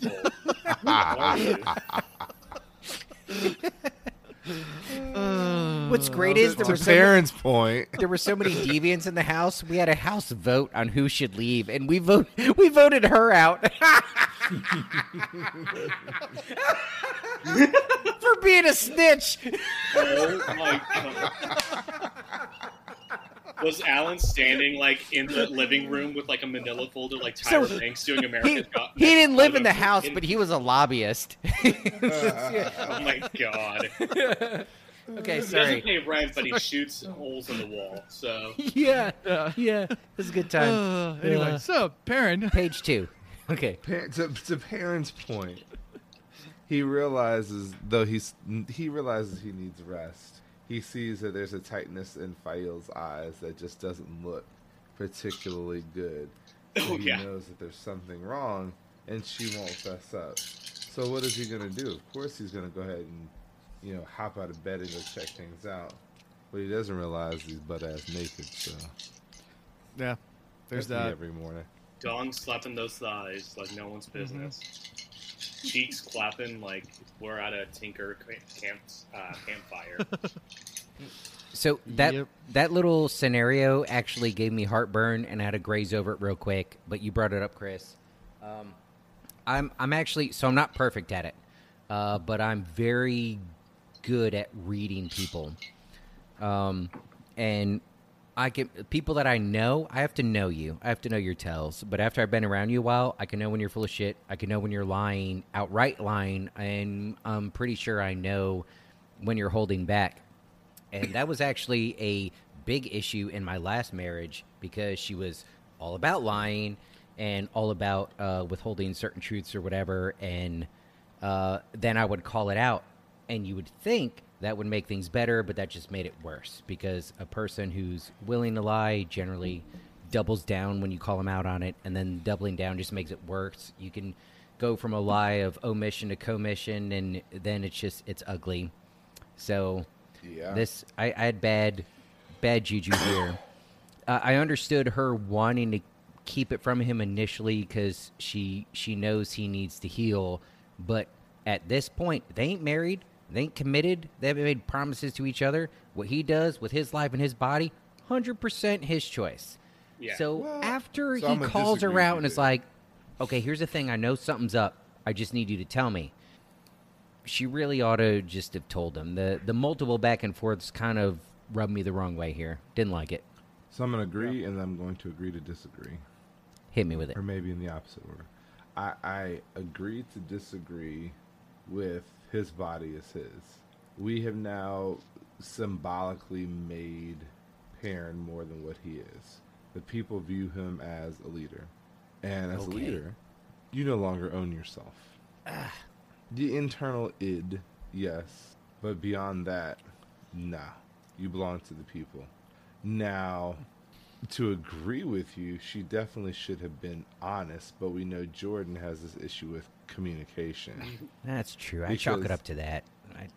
Had she just been like, sit down and I'll tell you what's going on, Perrin, if nothing else, will give her the moment. Like, he's the thinker, but he also is reactive when he is frustrated, upset, or in a pinch. But if you give him that moment to process, then he might have been like, well, at that faith and loyal and Gaul, I'll give it some time, but then I'm going. Mm-hmm. But since she didn't give him that opportunity, he's also a little bit defiant. I mean, some of the greatest leaders are oppositional, defiant individuals. You get a kid that's got oppositional defiance in the classroom, or if that's your child, give them a job, give them a task, make them important, and make it known to everybody what he's doing. Bingo. Or she. And they'll straighten up right away. My best teachers did that for me. There you go. They put me in charge of shit I had no business being in charge of because I didn't want to look a fool, and then I asked for their help. Yep. I'll say this, though. The only rebuttal I have, Chris, is of all of our characters, specifically the males, but even our main female characters, the moment, they're all wildly different, right? I don't want to lump them all in the same group because they're not. They're all so different. One similarity they have is the moment they sense or feel that they're being manipulated or controlled, they buck. And I love all of them for it. Some buck harder than others, but I love it. And they all look for it, and they all seem to pick it out. So Wow. Yeah, and I mean, the other thing is, and you were noting this at the very beginning of this book, their relationship in general is already toxic. Oh, yeah. They got all sorts of problems, but I guess I'm just harping on this. Anyways, it is what it is. It is what it is, fellas. The book's been written. Here we go. Let's read and find out. So Perrin's in a hurry, too, because he's also been informed that Gaul and Loyal have left to go to the road gate. And Perrin's like, well, they probably left on foot. I can probably catch up with my horse. Yeah. I'm going to hurry, and I'm going to get them. And that's when they stumble down the stairs. They get caught. And as parents try to still leave, they hear outside someone cry out, Trolloc. And that whole idea went out the wind at that point because now there's a Trolloc outside. So this brings us to the next scene. I mean, I like... Oh, sorry. Go ahead, Eric. Oh, no, I'm curious in that little moment, like it's a small poll, I guess. That's what she said. Hey. But she was nice about it. We're still together, so I guess it's working out. She was encouraging. She gave me 5 minutes to go splash water on my face and get my head together, so to speak. Do you think Perrin was so ready to go out and after them because he was the one that had to do it, or because it was Loial and Gaul? Was it about his friends, or was it about him doing it?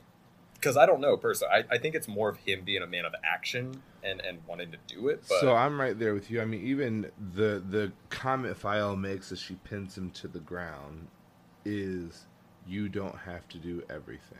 Mm-hmm. I think he's taking responsibility and ownership of what is happening. And so he feels like he has to be a part of it all. Does he have to be the one to do it? I mean, arguably he is the ta'veren here, and there's more to it than just somebody opened the way gate. It means there's somebody important, somebody big, somebody that understands the power of the Avendesora leaf. You know, somebody that has a bid in it all.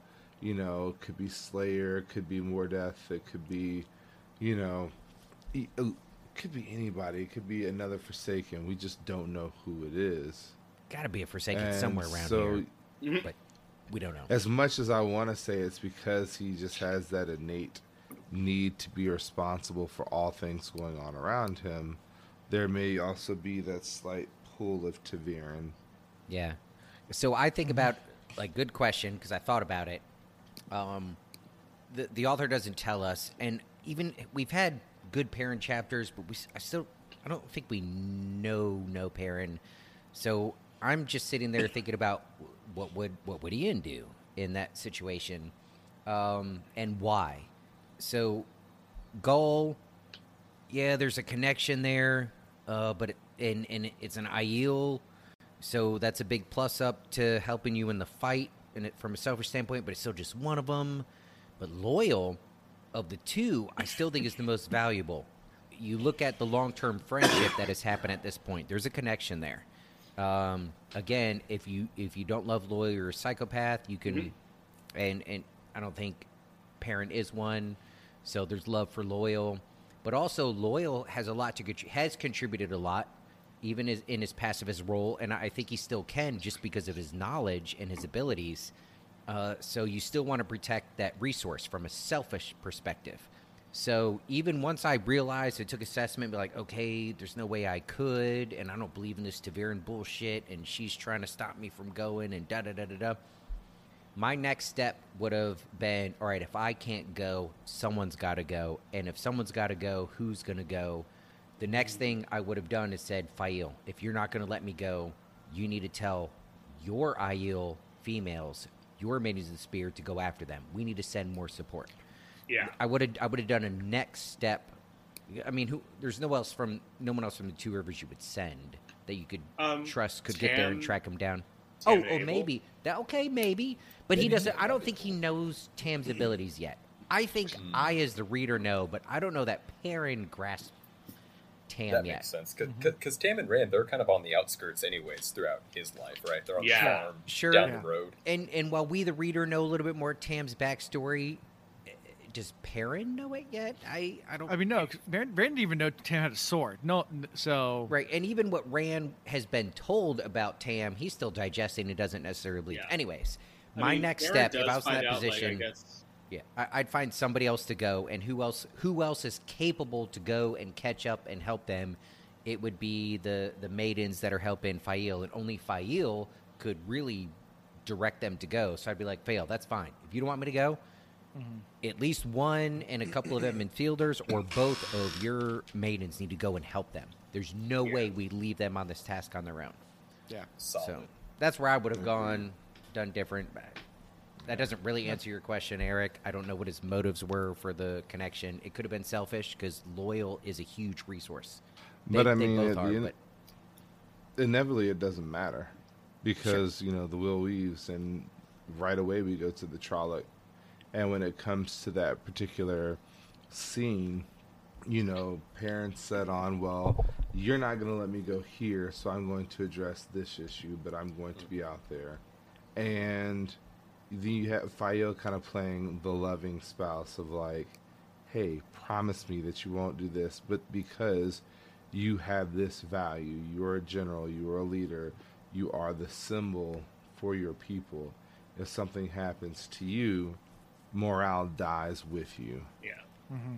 And if you do something, but you make it out alive, I'm going to fuck you up. Like, quite literally, those were her words. So, like, Fael, like, gives them the sweet, but then also gives them the sour, all in the same breath. And you have to sit back and wonder, like, when the heck did Perrin really become so important? And so quickly, the last two chapters. That's the ta'veren, though. Like, I don't know that he would have been able to do this if he hadn't been ta'veren.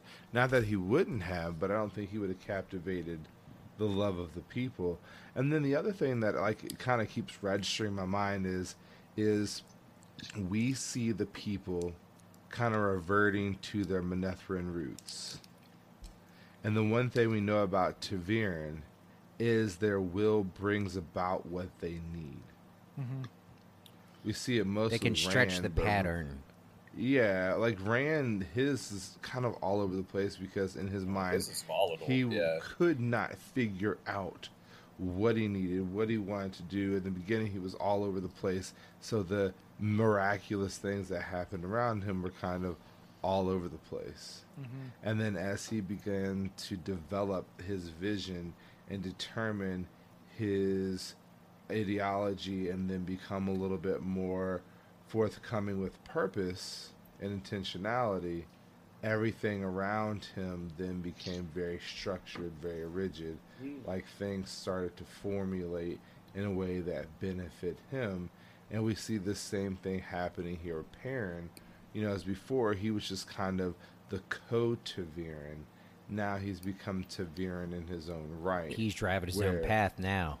Yeah, and the people are becoming Manetheren. Eric was snapping. I love that. Snap, snap, snap. Because I was snapping in my head. That's right. As Chris was talking, I was like, snap, snap, snap. And I had to say something. Man, it's like beat poetry, man. I'm just like, keep speaking, man. Yes, yes. Eric did the more polite thing, didn't interrupt you, and he just snapped. I just chimed in and was like, fuck yeah. Nailed it, Chris. Yeah. So, Fael, I gotta say this because it's coming out. She's become submissive, not entirely, but enough to where it's like, huh. I think Fael has the ability to choose her battles, even though I don't agree with her thresholds. There's some battles she has chosen that I'm like, you overstepped. Pineapple. I think she's, and that, you know, as you get older and experience more, she'll hopefully adjust those boundaries. Her word is pineapple. Pineapple. She's got a safe word. She's very clear about it. It's easy to enunciate in moments of distress. That's the key. Don't pick a word that's difficult when you're screaming. Okay, Manetheren is mine. Manetheren. It's very hard because there's a. Mine's Slavic. Yeah, I'm Nastrovia or Zybistia. Zybistia is Polish. It means fucking awesome. But then you might, if you know Polish, you'd be like, oh, they're enjoying themselves. You know, so, what do I do? Yeah, more or less. I don't know. Stop, go. Yeah. So they get up to this Trolloc, and Perrin makes his way with his horse, and everybody's kind of huddled around it. Perrin's horse makes its way with Perrin on top. Yes, but as Perrin's horse Stepper is making its way out there, the crowd is Perrin's saying, horse? Perrin was on a horse. Perrin didn't lay in bed and send his Perrin didn't send his horse to go investigate. Perrin's horse, their name are Loyal and Gall. So Perrin's riding his horse, and Oh my god. He's struggling, so he's like, "Whores, go investigate the Trollocs for me." Way. This is Should I, Daddy? you're 0 for 2, Alan. All right. Daddy, it's just one trolley. Oh my So god. Stepher's horn making his ain't way. even Side that beast big. jet. And Okay. as he's making his way up, everybody's going, Trolloc, and they're like, "Ooh, golden eyes." The crowd starts to murmur his name as he moves through. So one, it's a lone Trolloc, which immediately screams Sus. scout. Yes. Scout. Yeah. I mean, that's it screams it. I hope everybody that, even if you don't know anything, felt that. A lone Trolloc? Come on.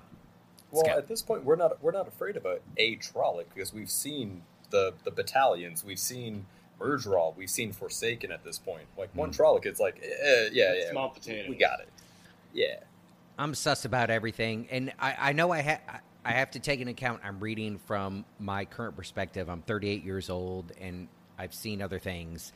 Like Alan said, immediately lone Trolloc, I was like, sus, y'all get ready.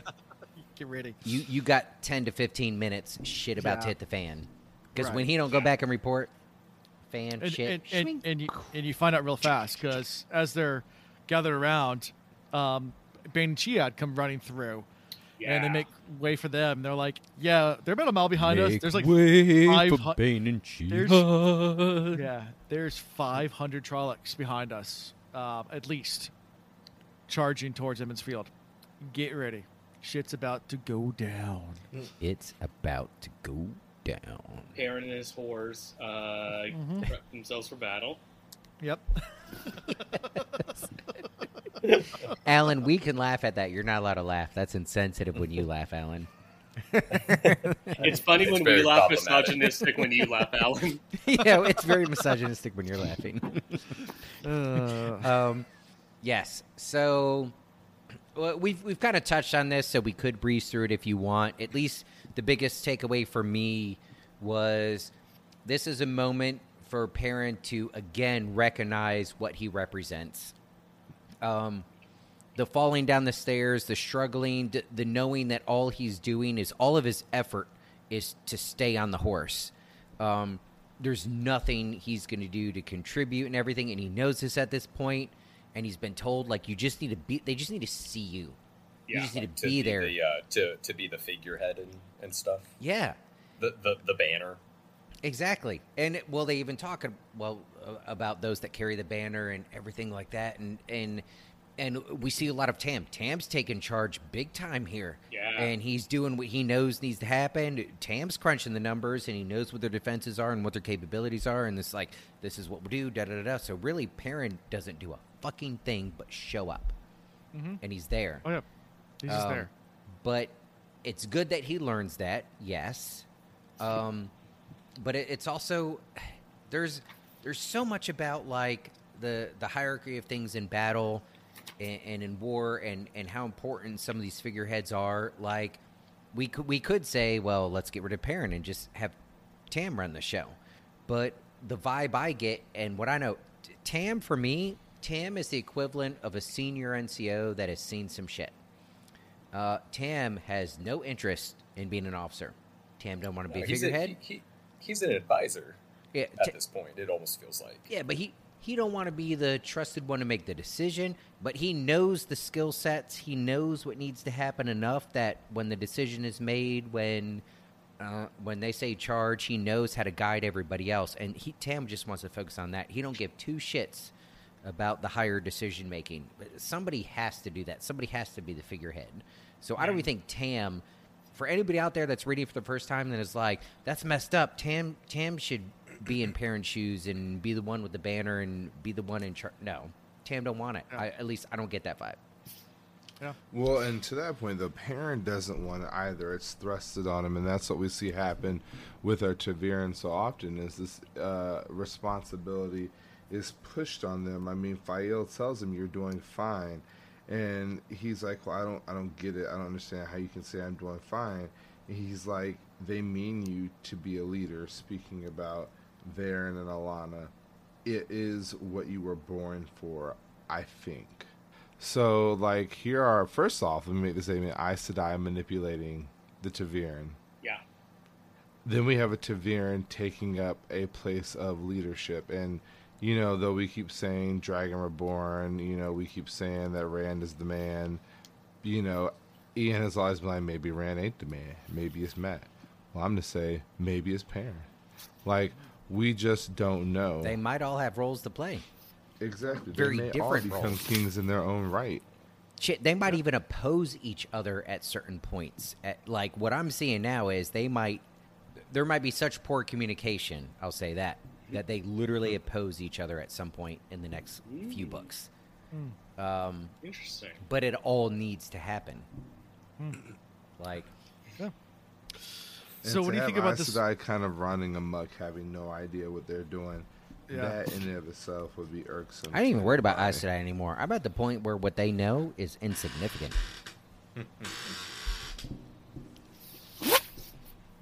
Yeah. So so at this point as well, I just want to get your thoughts on this little. I would call it a skirmish. They call it a battle. It's not. It's a skirmish. It is a lot of Trollocs, but It was made to look like a battle. Yeah, but they're really prepared. I mean, they do a good job. I mean, they line up their ranks and archers. I mean, a couple of them fire too early, and they tell them to stop and wait. And It always happens. yeah, and get in line, and then they fire. They had catapults, which is pretty freaking awesome.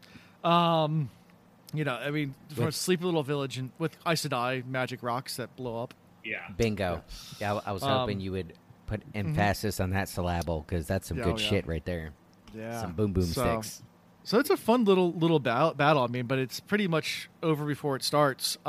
With them being victorious because they pretty much pepper the Trollocs with arrows and catapult Yeah. explosive rocks, and it's over.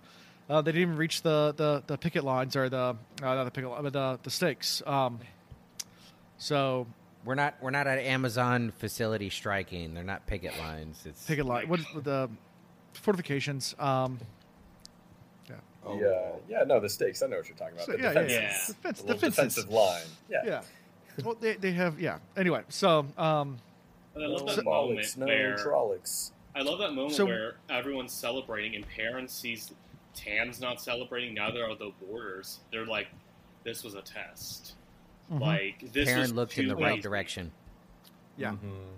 yeah. Like, it was So way everybody else is celebrate. Yeah, way too nice So for what- them to kill to manage to get all those Trollocs down when This is we too know easy. the Trollocs could easily probably slash their way into the village, but Yeah, this was Just bring kind of like- numbers.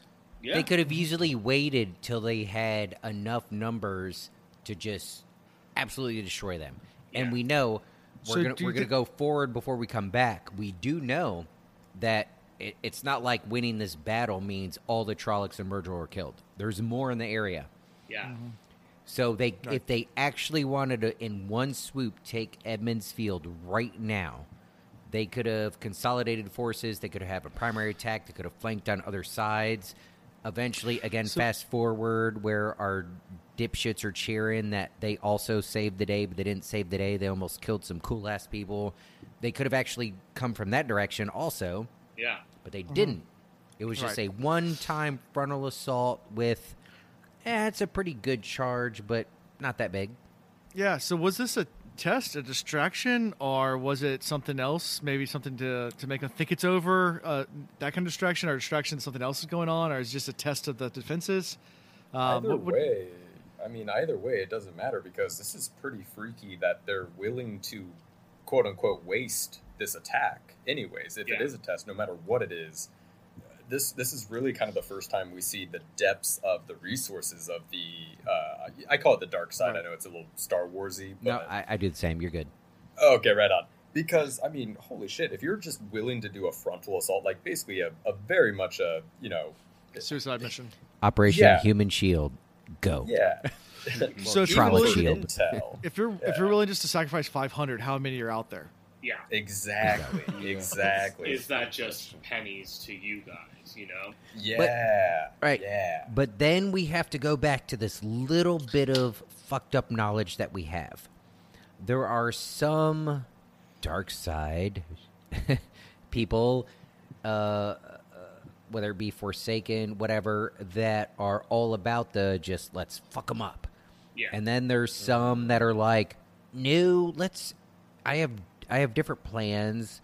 Let's partner with them. Let's condition them.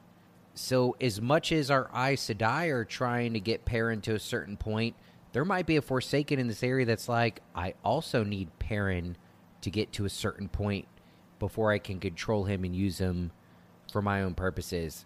And this might be, or maybe they need this region. I'm focusing on Perrin, but it could be this region. It could be the Emmons Fielders, whatever. But the attack and loss from the dark side, dark friend, dark whatever, also could have been on purpose to give them some, to bolster them a little bit, to get them to move in the direction they need to move, to give them the courage that they need and the inspiration they need, whatever. Yeah. I mean, there's so many twisted angles going on here. Like, did the good guys win because the good guys win? Or did the bad guys win because the good guys won here? I'm feeling the bad guys. Did they get what they want? I think the bad guys got what they wanted by the good guys winning here. Yeah. I have nothing to base that on in the reading so far, other than we know we have different type of Forsaken that have different agendas. Some want to dominate, some want to partner with. Some might even be willing to be submissive to, so long as in the end they, are in a position of power. I don't know, man. Book 4 out of how many? Fuck me. I don't know. How many books are there? I feel like 15. I always forget. 14, but there's a prequel. 14, 15. Yeah. I love that you're books ahead of us and asking the same questions. Every time it gets mentally complicated, I ask the same thing. I'm like, where are we? What is left? How much more? But they're only one book ahead of me. I know, right? Yeah. Well, even then, we're only like That's 30 literally like chapters 4 ahead, months. technically. Yeah, right around the corner. Yeah. Yeah. Yeah, 4 months. Either way, yeah, it happens. It's an attack that more, from our perspective, fails, but perhaps there's some more things going beneath the surface. Yeah. Sure. So, And Perrin showed up. Yeah, and the chapter ends with shouts being heard from the other side of the village, and that's how we end this chapter. So, any final thoughts or anything we missed, or any questions you guys have for Dean and Chris? Tam is the Tam. man. Tam is the man. I love seeing this continuous development of the Two Rivers, from the Two Rivers to Manetheren. I think we see it a lot, and this is kind of that. This chapter was that big chapter of Agreed. they're ready. Like, They are. the description Yeah. of the Wine Spring Inn with all the weapons, like It was That's beautiful. such a good point. Yeah. I think I'm glad you brought that especially up. with this battle, I know we've talked a little military and stuff, and I think Dalen is exactly right that we've seen this militia really kind of come together, and it reminds me a long, long time ago when we were talking the Civil War, and we were talking, North versus South, and kind of how it came to a head, and what were the advantages. And honest to God, Two Rivers reminds me of the Southerners, of it was a militia, but hey, they are some Southern boys. They are farmers. They are fighting in their homeland. And that blood of their homeland coming alive right now is such a cool...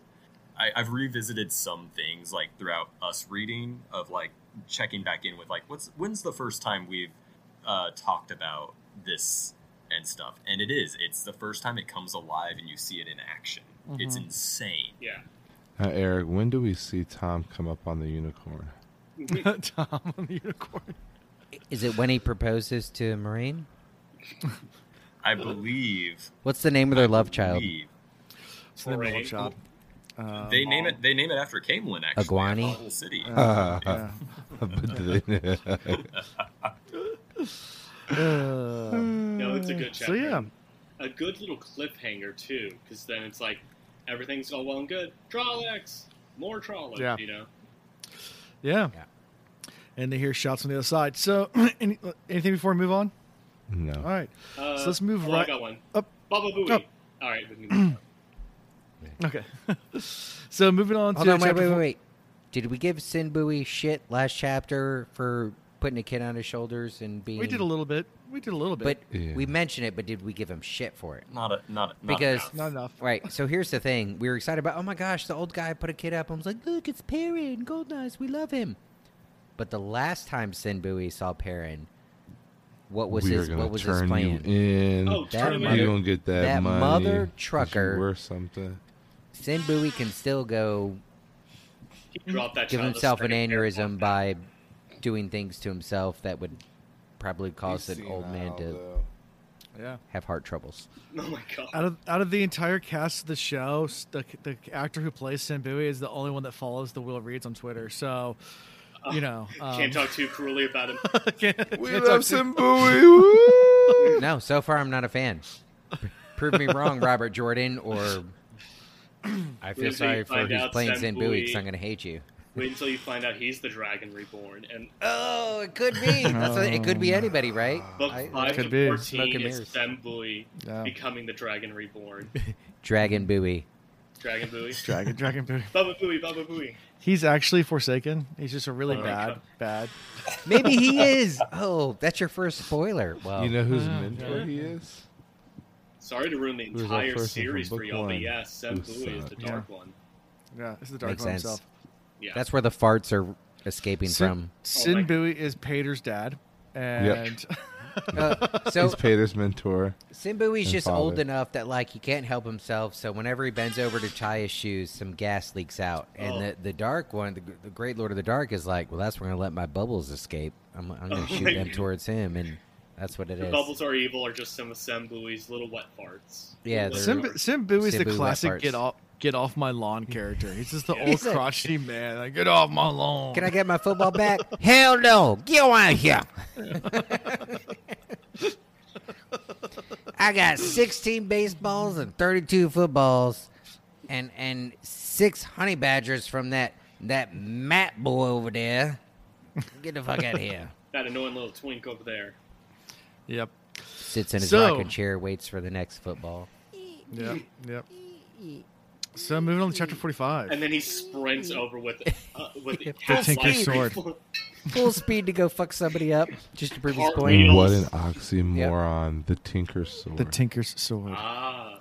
And we got a Sunburst, the white cloak. Large symbol. shrimp, military intelligence, smart Alan. Yep.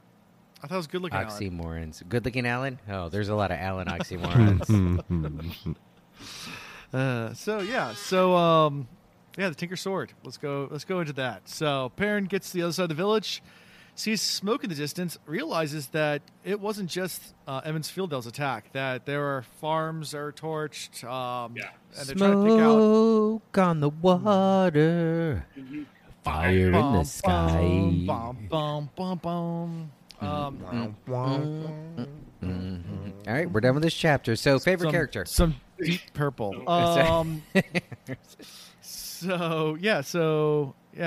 There's farms and fields burning somewhere. They're trying to pick out whose farms it might be. But there's also a group of people coming in. And they've stopped outside of town because there's people guarding town. And they are tinkers. Who's our 2 least favorite families? the Coplins and the Congers. Yeah. So these mother peoples, Coplins and Congers, right here like, woohoo, pew, pew, pew. We done did it too. We protected, pew, pew, pew. We saved the world. Fuck you, America, ma'am. Pow, pow, pow. Yep. And they were shooting at the most peaceful. They might as well have been shooting at Loyal, They were like, we accept the arrow. right? Like It will be what it will be. if I had any question, so we've been semi-spoiled, with these 2 families in Edmonds Field of being like just the shitty families because we've engaged with some people in the Wheel of Time community, and whenever the Coplins and Congers, when they come up, people roll their eyes. Yeah. So we have to read into it, right? Okay, they're not cool. Yeah, but I feel like they really solidified. At this point, they're starting to solidify that. Douchebaggery. Yeah, thank you, Chris. I was trying to find better got words, you. but they're fuck ups. What? Yeah, they fully Maybe- knew they were shooting at people. They were just shooting without knowing. Have some trigger discipline. You got to know your target. I mean, come on, man. I've taught 18-year-olds that didn't know shit about life, like, you know, rules of engagement, and they were there for, they wanted to be a part of it without risking themselves. Yeah. So they hung out in the back, opposite of where the attack was coming from. Notice that's where they were. They were opposite of where the fight was. And then they shot at and took shots at something, someone, some beings that were absolutely no threat to them. Yeah. Fuck off. Yeah. Yep. Come on. I just love when it's a little bit later, but when they let the Tinkers in, Daisy Kongar comes in and is just like, yeah, we're not letting these people in. Like, blah, blah, blah. Jump Sen, there. what do you think? And and Sen goes, so, Perrin, what do you think? You're just going to and Perrin's like, you're just going to let these children get feasted on by Trollocs? And then Daisy turns around and goes, we would never let that happen, you know? Like, it's like, oh, fuck off. Yeah. Assholes. No, that was a good fast forward, because, I mean, that's where all this leads to. There was the back and forth, the conversation of, oh, shit, Tinkers, we can't, they'll steal stuff, and da-da-da-da-da, and they're horrible people. And then I've had my issues with Perrin. Not big ones, but I've had some issues with Perrin. But there's some things you just boil down. Sometimes, look, man, I've made my own broths.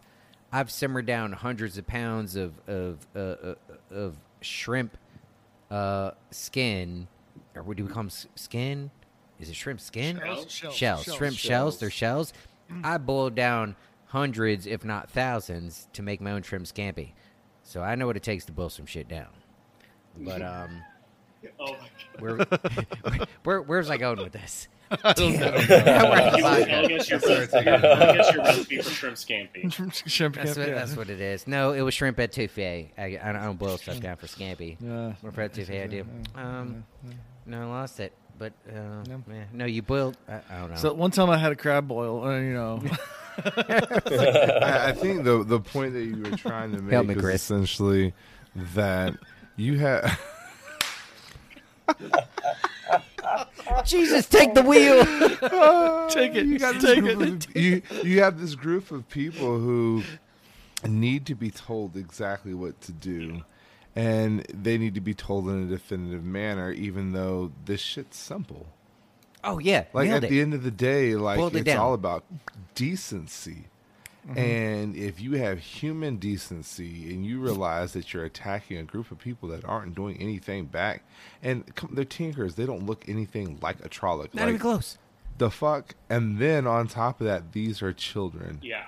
Like that was Women what was going through Perrin. Perrin was just like, Are you seriously asking me this? Perrin made some fucking his homemade etouffee. That's what he did. He boiled that shit down. Everybody was like, let's talk about the garnish. You need to put a lemon there. Put some goddamn basil on the plate. Like, scribble some sriracha around the corners. And he was like, he boiled that shit down. He was like, bro, sis, your etouffee going to be shit if you don't focus on the basics. Yeah. Yeah. These are just human beings right now. Right now, human beings, all right?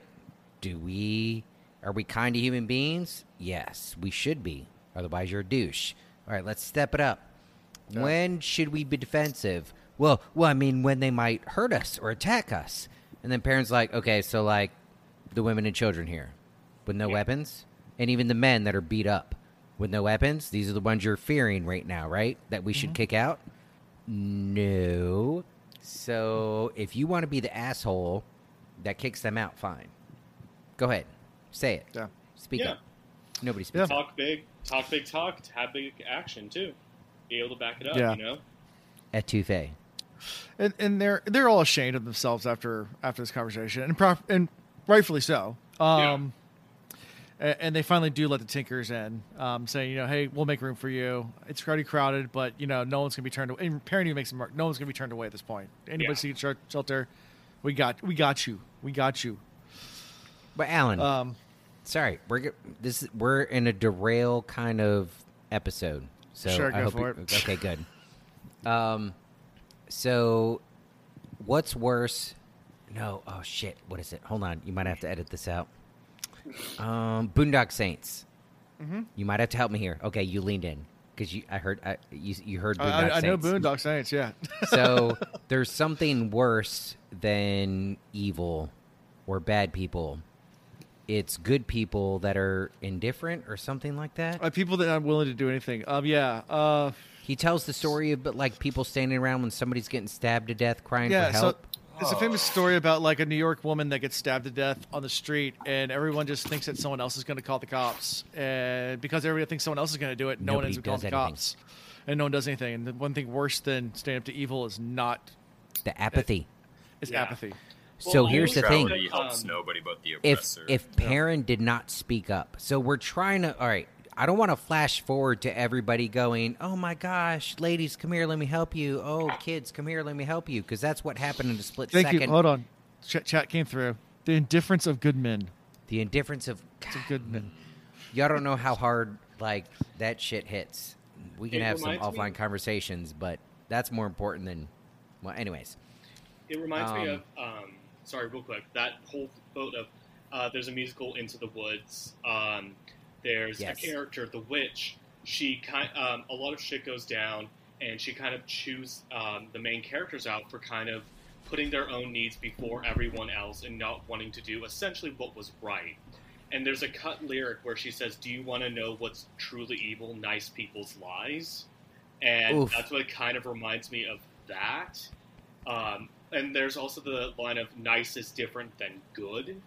Like, the Two Rivers people are nice people, but sometimes they're not good people. And I think that exemplifies this. And I think it's this good implies an objective morality. The only person here that applies that is Perrin. Yeah. If Perrin wasn't there, then fuck all these people that were talking like, "Oh, come here, let me help you. Come on, come on." If Perrin didn't do that, they would have been cheering with the Congers and the fucktards, whoever these people were like, kick them out. Man, they didn't been in the background just cheering. Yeah, and I think it's this more, as we get to know the Two Rivers more, it's like, as I told Eric, we've started to peel back a little bit more of the mystique of the world as we continue on through these books. And the Two Rivers has gone from this, like, almost idyllic, they never knew violence except, like... naive. Yeah, and we're starting to see a little bit more of a darker edge to this little peaceful village, I think. Because it's like, okay, it's like, I bet you... It's a selfish peacefulness. Yeah, and I bet you it would have been a thing if you said, okay, when did a tinker do this? They would have been, well, I didn't see it, but I heard it. And it's like... Not enough. Yeah, it's like... I mean, what was the fall of Manetheren really all about? Some tinkers come in. Death of the king? Death of Aemon and then the Alcar queen went, fuck, and shit hit the fan? Yeah. And did I get that right? What events led up to that? It's no one coming to the call. It was the Trolloc Wars. Yeah. And no one responded to the call. They all said they're going to come help, and no one did. Yeah. And why didn't they? I think there's lots of reasons. So the answer is whenever you fake coming, it doesn't work out in your favor. Just finish, don't finish. It doesn't matter if you're saying you're going to come. You need to concentrate and focus on it. And focus it. Yeah, you have to go. Yeah. Or look, if something happens between it, if you're on the way, if you're about to come, and then something happens that distracts you, communicate, right? Like let the other person know, hey, by the way, I'm coming. I know it's 2 rooms over, but the TV's still playing, and my favorite episode of SpongeBob just came on, and I'm distracted. It doesn't mean I'm done. It means I'm still coming. It's just going to take a little more effort and time. Personally, I just start speaking in the old tongue, and they get it right away. I just start singing Goofy Goober, and that usually works. And I usually go, I'm a Goofy Goober, nut. I reaffirm safe words and... Never. Sorry. Go, Alan. Save me. The illusion of hostile safety is kind of hostile peace or something was the phrase that stuck out for me. So... Yeah. And I also want to point out a parallel. I know I'm jumping a little bit ahead to the big kind of penultimate moment of this. We love head in this this show. So just jump to it. When Aram takes the sword. Yes. the moment with him and Isla, when we read this first thing that popped into my head was this parallel of when Rand was in Ruidian and in the glass crystal Terangrio. The second to last point of view that he got before the chapter ended was the split between the Daishan Aiel and the Aiel who would later become the Tinkers, like further on, where the point of view Aiel and a couple others went to go save a couple of Aiel who had been kidnapped, and it was the first time a Tinker took up the spear. And this abandonment of his grandmother kind of saying, I don't know who you are. I don't have a grandson anymore. You're dead to me. And this pleading of like, no, I am still Aiel. And, Aram doesn't quite say I am still a Tinker, but Tinker, but it's that same like, I could have done something. I could have saved her, And it's especially like the death of his mother hits Perrin really hard. And I also kind of got reminded of when Matt and Rand go down to Ruidian and the four wise ones. One of my favorite moments is where they put their cloths over their eyes and we don't speak to the dead that don't exist. The dead don't exist anymore. Giggity. It's like that kind of through line of the Aiel, the different versions of the Aiel. If that makes sense. Yeah, and I mean, again, like going kind of along that stream of thought, but looking at a different group of people, the Manetheren, we don't know, and we've been now Raphoed. We don't know what led to them being essentially abandoned. And it may have been this inherent arrogance that they seem to have, because now that they have taken up arms and they've kind of started to, feel the old blood boil in their veins, now we're seeing this group of people that, to some level are pompous, and then they also quite literally need and desire leadership to an extent that they never have before, and it occurred so quickly. And again, I don't know if that's the call of the ta'veren, or if that's just a nature that they had once abandoned because they were themselves were abandoned. Yeah. But then it leads to the question, like, what happened between them and everybody else? And are we getting a glimpse here? Is it that others abandoned them because of their attitude towards them? Mm-hmm.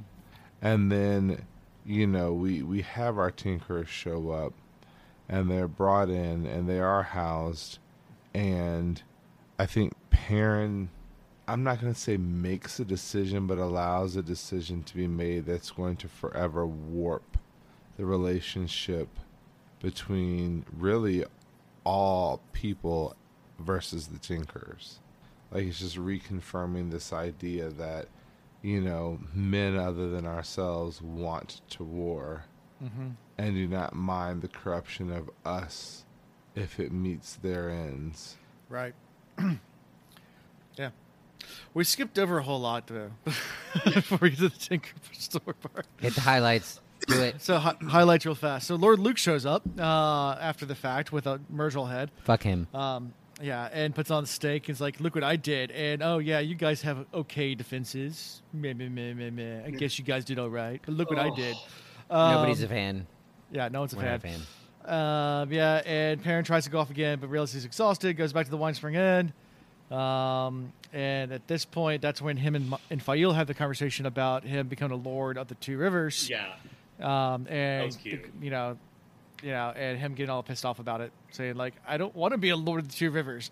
I think they actually talked about, like, food and stuff like that. They're like, well, what do you want me to do? Like, because Faile's came out from baking, and she's like, "It's my first time ever baking," and like, she's like, "I baked food," and he's like, "Well, I mean, what do you expect we're gonna do?" He's like, "Well, I expect our cooks to just make us food." He goes, and Perrin's just like, "Oh, I forgot." Okay, yeah.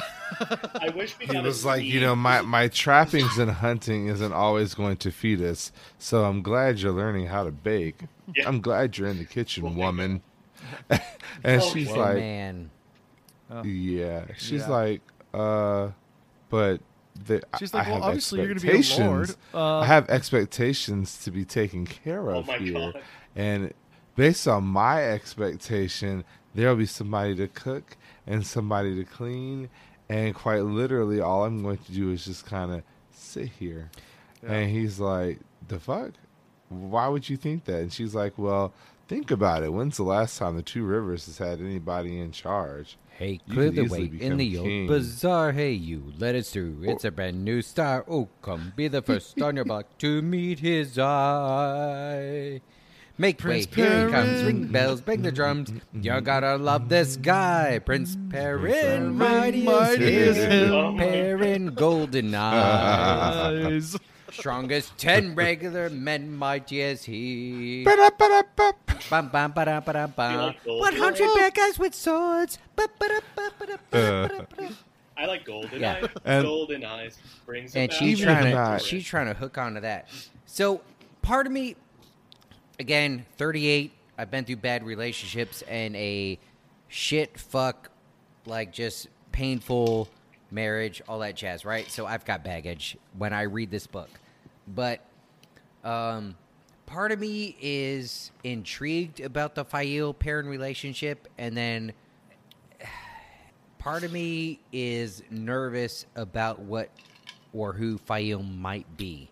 And if is there some selfishness there? Is there something she's trying to tag along to and hitch a ride on? I don't want to be that asshole guy that assumes the worst in her, but like, what is she? So we haven't seen many relationships yet in these books yet. I mean, you have Elaine and Rand, which is very much like not developed at all. We haven't even read the letter she sent him.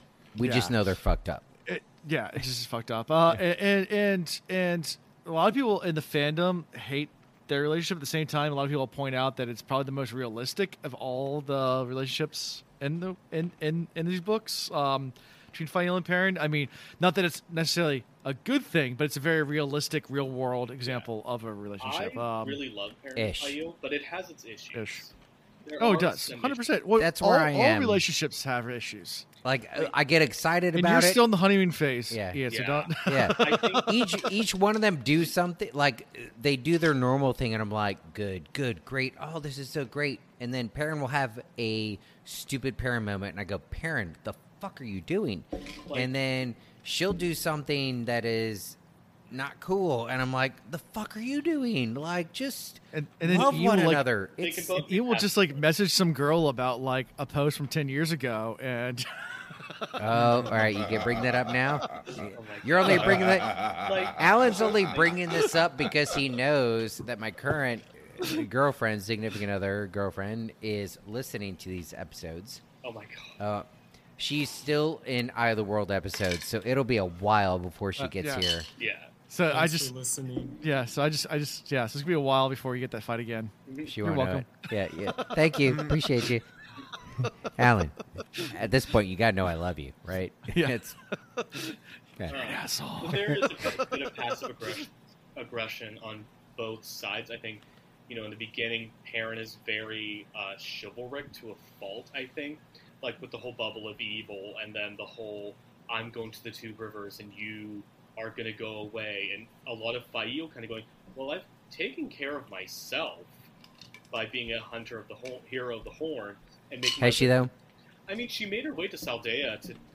She made her way into company that has helped her survive along the way, but carry on. I think she's a little bit opportunistic. She's done some, but she's done some by herself, too. Yeah. I won't say 50-50 because I haven't done the math, but there's been both. I don't think there's anything nefarious in it. I think there's just a bit of an opportunistic, she's 16, 17, so a very immature kind of thing. She's on 16, going on 17. And I think, she thinks she knows more. I think she knows about the world in theory because of the circumstances in which she grew up, and so I think. Stop. Pause. Stop. I don't want you to. I don't want. No, I don't want you to spoil us, and I respect you. I hope you're not offended by that. But at this point, everything she's told us has been, my daddy this, my daddy that, my daddy said this, my daddy said that, my daddy, my daddy, my daddy. It's a rap song that would make me want to fucking I'm going to get an A. Jesus, Alan, beautiful timing. I wasn't even thinking that. But that is literally a person we knew in high school. Literally. So he's not even making those lines up. As we walked away from our science fair backboards nervous on what we would get graded, the girl next to us was like, my daddy did my project. I'm going to get an A. Oh my God. And she was confident because she knew that shit was true. And he did. And she did get an A. So, and I mean, so far that's her the daddy. other thing that I tend to forget about as we're reading, because of how rapidly things progress. Their age always escapes me. Yeah. This is a teenage relationship, and we don't know how long the lifespan is because this is a post-apocalyptic world that's kind of reverted and spun around and went in circles and, you know, follows the wheel. Right. How long do they live? I think, is there a sense of longevity? I think normal life, I mean, because you don't have modern medicine, but you have Aes Sedai. Yeah. Yeah. So as long as you're in big cities, I think the lifespan is pretty. So this is a teenage relationship. You know, it's teenagers leading armies. sorry. Continue. Quite literally, it is almost actually laughable to have, you know, an entire village dependent upon the thoughts of an 18-year-old who's still having like relationship issues with his, you know, high school sweetheart. Very much the couple that's making out in the hallway during passing period, and then on Facebook it's like very the can't believe he was that awful. What happened? I don't even want to talk about it. You can't even believe it. There's that couple that breaks up every 2-3 weeks, like thought of him, and you're like, all right. It's that late middle school, early high school relationship. Yeah. Yep. Yeah. Yep. And I think again, I kind of get it because again, Perrin, Matt, and Rand are like 20 and just leaving their village for the first time and experiencing women of different cultures. And so I think in Andoran and Saldaean are two completely different cultures, and I think Perrin's struggling to deal with that in as Perrin as way as possible. He's still, so like when he describes, so he's telling people about Rand and how Rand's talking to this girl, Elaine, but he doesn't mention that Elaine's the queen's daughter because that would be, but the way he describes them, people are like, ooh. And then there's also a mention of how like very clearly Fael is with him. Yeah. And he's with her. And she is very much a foxy.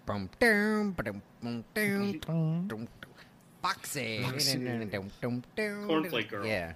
Yeah. She foxy. She's falcony. You are a sweet love maker. Yeah. So while all this conversation is going on about Perrin being a lord, Aram shows up inside, and this is when Aram's looking around all the weapons, and he's like, kind of nervously looking at all of them. He turns to Perrin. He's like, "Whose spears are these?" And Perrin's like, Now, so this is where I kind of got excited. Yeah. It was like quickly like bashed, and I was very angry, but I got excited for a moment. I thought maybe there was like recognition. Like these spears, I know this writing on these spears because they're old weapons pulled out of somebody's attic. Like for a minute, I was just like, please let Aram like be like smart, if anything. And he's like seeing some script on the shaft of the spear. And he's like rubbing the shaft and On the like what? clearing Rubbing off the the what? dust and, you know, pulling out the oil and like shining it up and 2.5 gigs. you know. Giggity. But no, he just wanted to play with it. Yeah, and so he's looking at them like, who does he belong to? And like, anybody who wants to defend themselves. And he's like, okay. Continues to walk around, goes to the barrel full of swords and pulls a sword out. And Perrin's literally like a cartoon, jaw to the floor. Like, what are you doing? He's like, eeny, meeny, miny, mo. I'll take this one. I'll take this one then. And right as he does this, Isla comes down the stairs and is like, what the are you doing? Hellified timing. Bad timing. Of Yeah. all the people that could come down. All right, but really though, would be Alan, grandma. you didn't go over predictions, so I'm going to give you a chance to go over that now. Do you want to go over predictions? You predicted that a Tinker would get Aram. I think you said Aram. Specifically. Yeah, he said Aram. Yeah, the pull sword. So this is where I don't know if I'm starting to learn Jordan's style, but he was just written differently from the other Tinkers in this group. He had a different vibe, a different style, different feel. He was more interested in Egwene.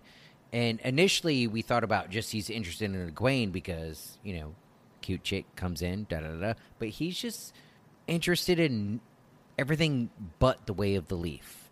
And we don't know why, but I had a vibe that he'd be the one to split. I didn't think it'd be like this absolutely soon. Swear to God, I didn't read ahead. Yeah. But he's splitting. Yep, and he pulls the sword up, and Grand Maul starts to get really pissed off, and Perrin actually steps in and is like, any man who wants to defend himself has a right to defend himself. And, yeah. You know where he stands on second? You know why I glazed over this part? The first... so I've had multiple children, some adopted, but my first biological child, do you know his name? Your first one? Yes. River. Do you know his middle name? No. His middle name is Michael. That's only important because, well, Michael was my brother's middle name, and it was a nod to my brother. However, River is not a Catholic name. It's not a biblical name. My grandmother, who is through and through Catholic, was like, holy shit, why did you name this child River? Like, I have to go through all these seances or indulgences or whatever the fuck people do to get people in heaven that don't understand heaven. She was doing all the things. She's like, I won't go.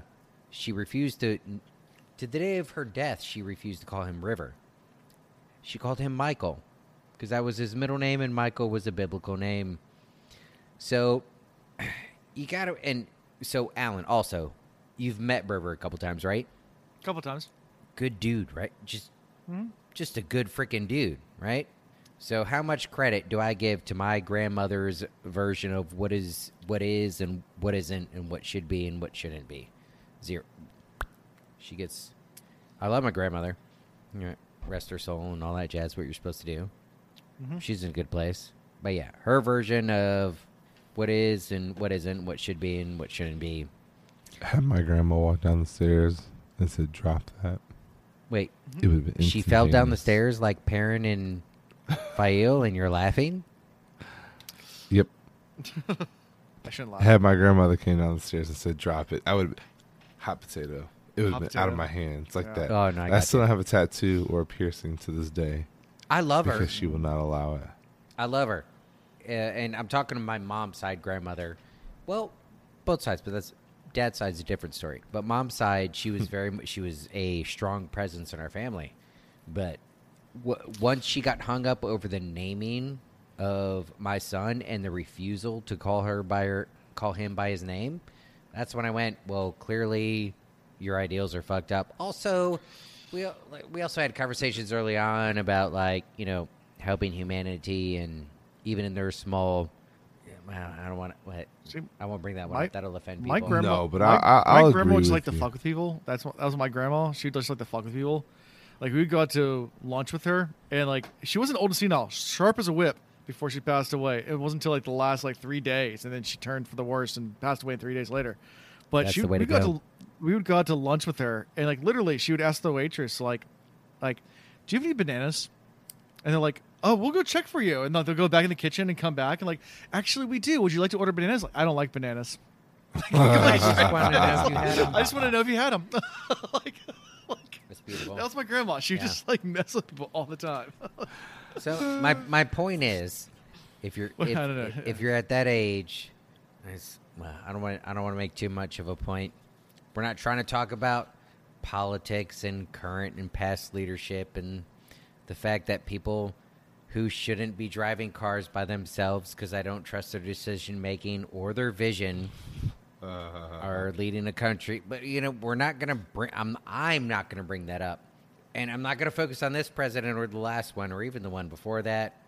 Although the one before that, when he threw the first pitch, technically it was a strike, but it was a slow one. Anybody would have hit a homer off that. If you go back and look at it, anybody who was anybody that played baseball could have cranked that shit over the fence. However, at least he threw it straight. It was right, but then we had a gymnast that did a backflip and a cartwheel and still hit the catcher's mitt, and that was pretty cool too. Sorry, somebody take over. Help me. So just to help you out, where you're going with this. You know, when Granny came down the stairs, you had essentially 3 different ideologies going here. You had the old way of the Tinker, which is you should not even touch a sword. And then you have Aram's who essentially wasn't the old way you shouldn't touch a nothing? The old way was the way of the leaf, was it not? It was the way you shouldn't touch a nothing. Shouldn't touch nothing. So then you have Aram, who is now, but the touching the sword is channeling, triple dog area. He's channeling the Aes Sedai in him.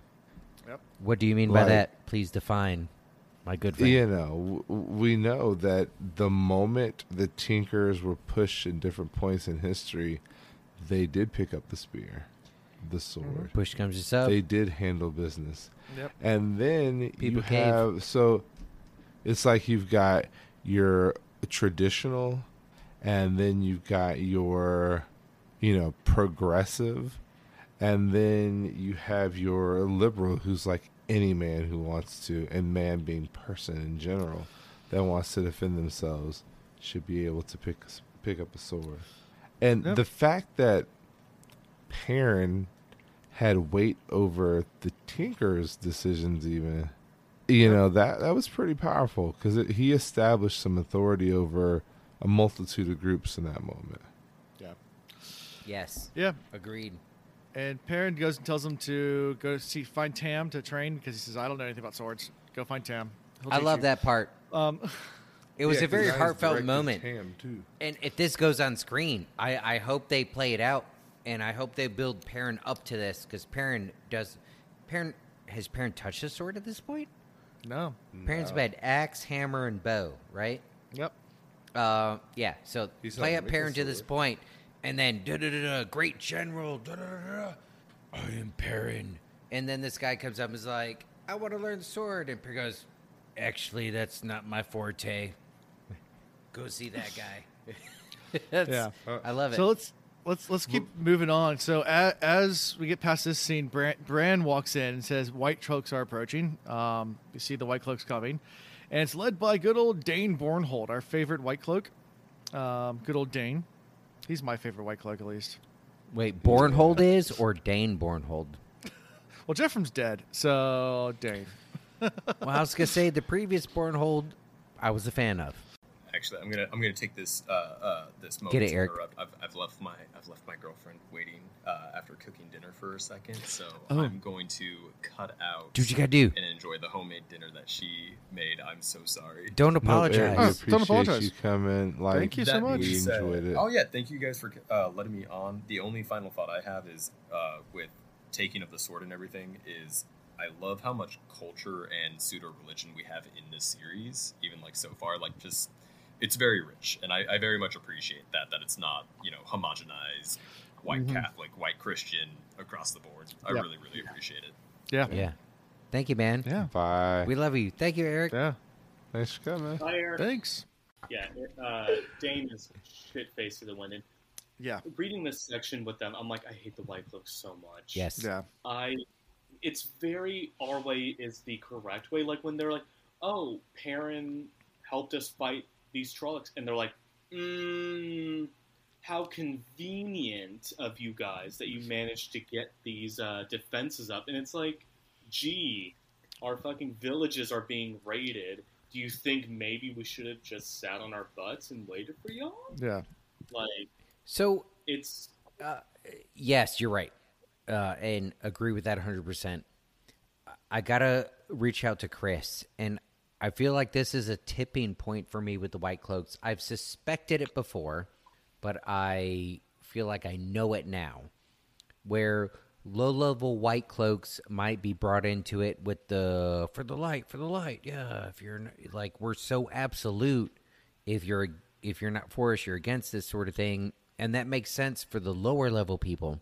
But as you get further up into the hierarchy, that might be dabbling with the politicians, that might be influenced by our dark friends, right? Mm-hmm. Yeah. So like, I'm at the point where I feel like when white cloaks go to war, the lower enlisted that die, I really feel bad for them.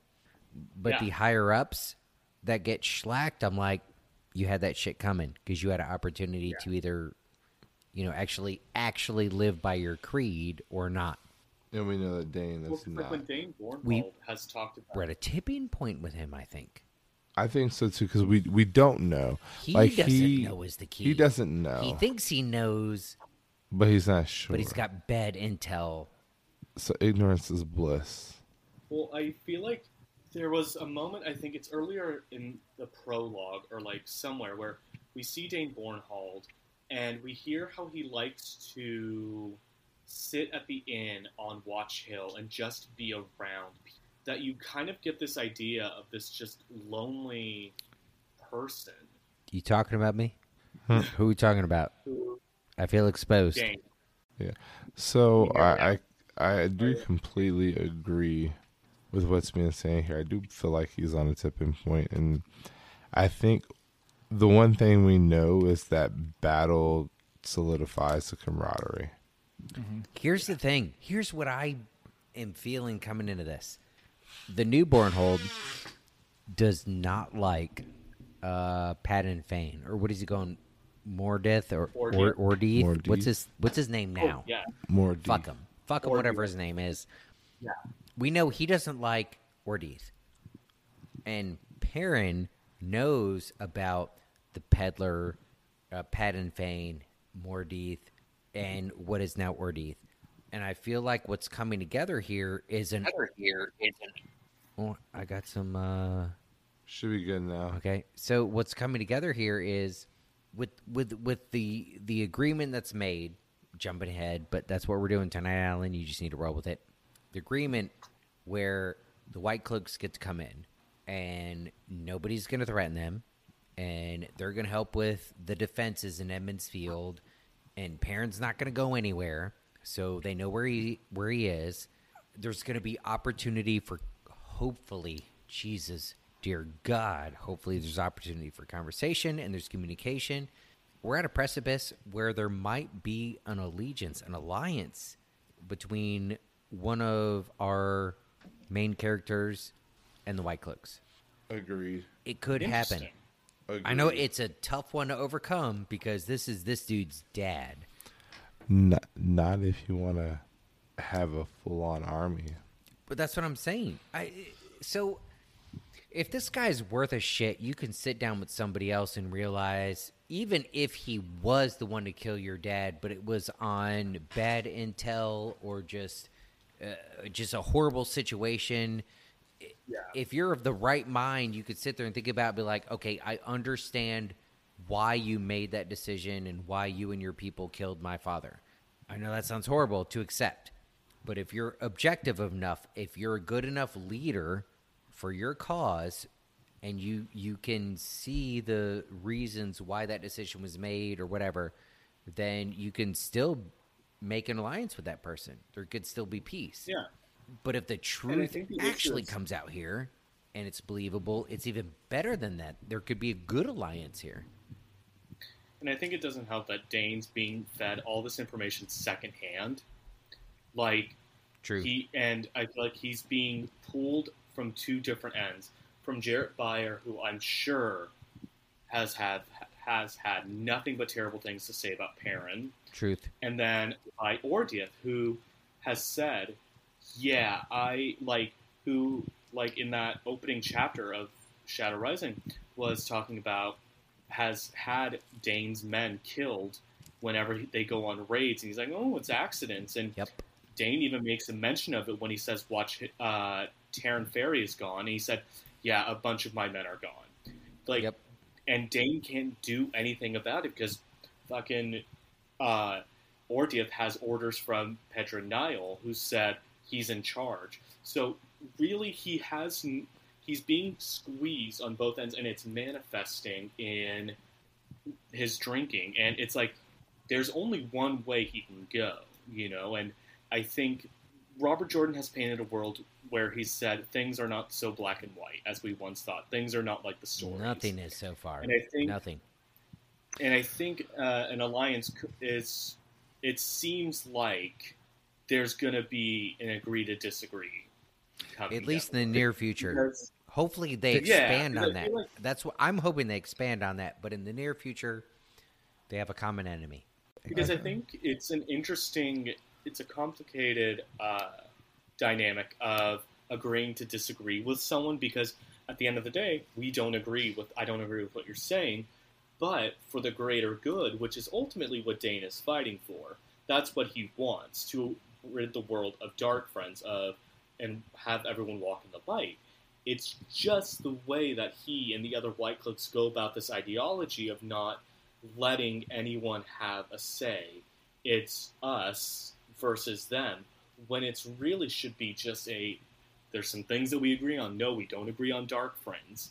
So let's eradicate that, But then you have to define dark friends. Definitions are important. Look, I did debate in high school. I was a master debater. You might think that's a joke, but that's the real deal. Policy debate, Lincoln Douglas. I won states 1 year running. Because I only did it for a year. But I will tell you this. Definitions are important. You know how I started my debates? In the first half of all the time I was allotted, the first half of my time and my initial argument was spent defining words. You know why? And stripping. Well, and stripping. That happened later. Yeah, God. Oh, my God. Once in a small room in front of 6 people, and then eventually in front of the entire auditorium of the whole school. That was your whole argument.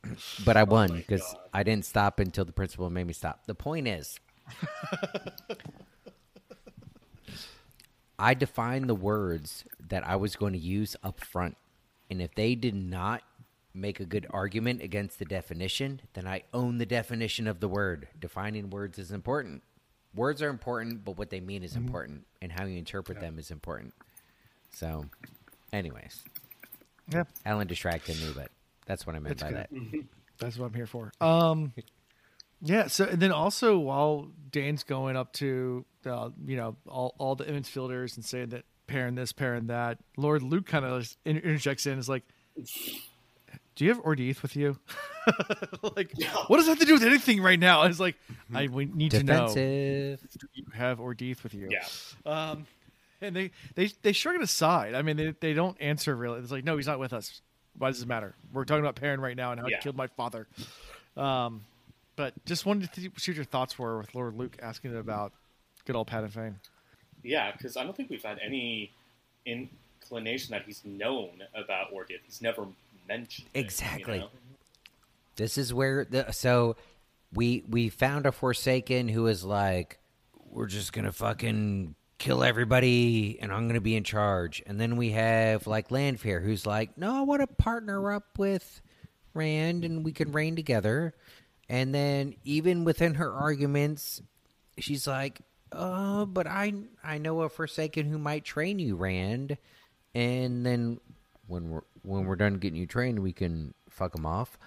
But like, so that kind of put in my mind, there's gradations of things. There's different Forsaken that have different plans and different levels and different thresholds and whatnot, right? Which, if you consider that, there needs to be a Forsaken that's down on this end that's very fucking wishy-washy.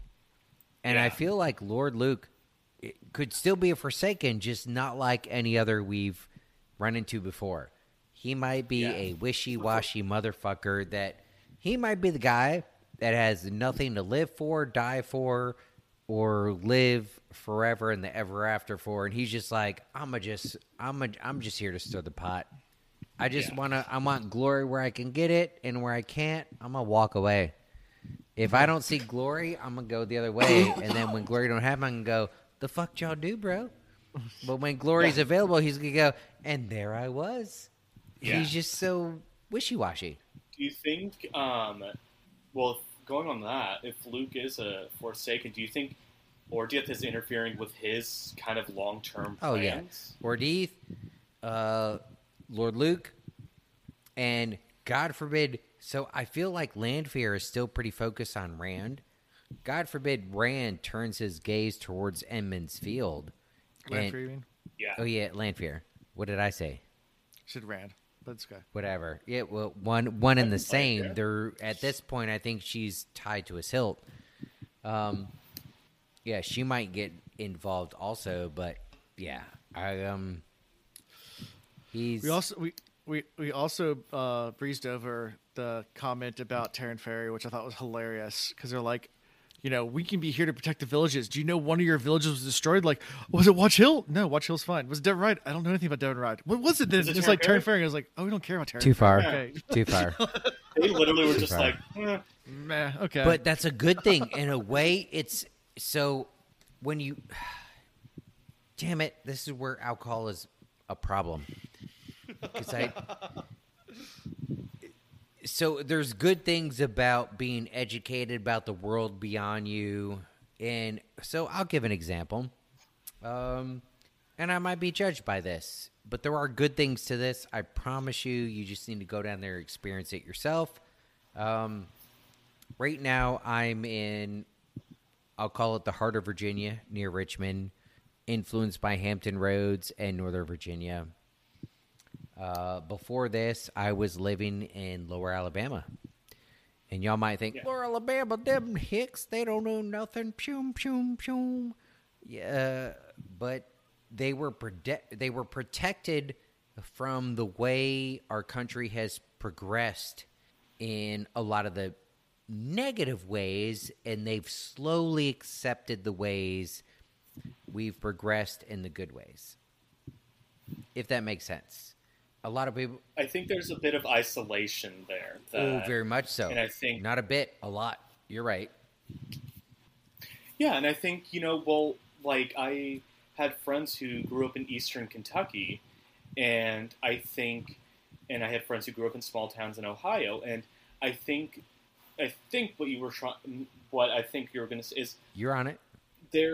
I think, ignorance is only hampered by further ignorance, by people not wanting to embrace each other's views. I think if I, a West Coast liberal sort of dude, discount someone from Virginia or from Alabama or from the South because maybe my perception is not there, then I think that's regression in a negative way.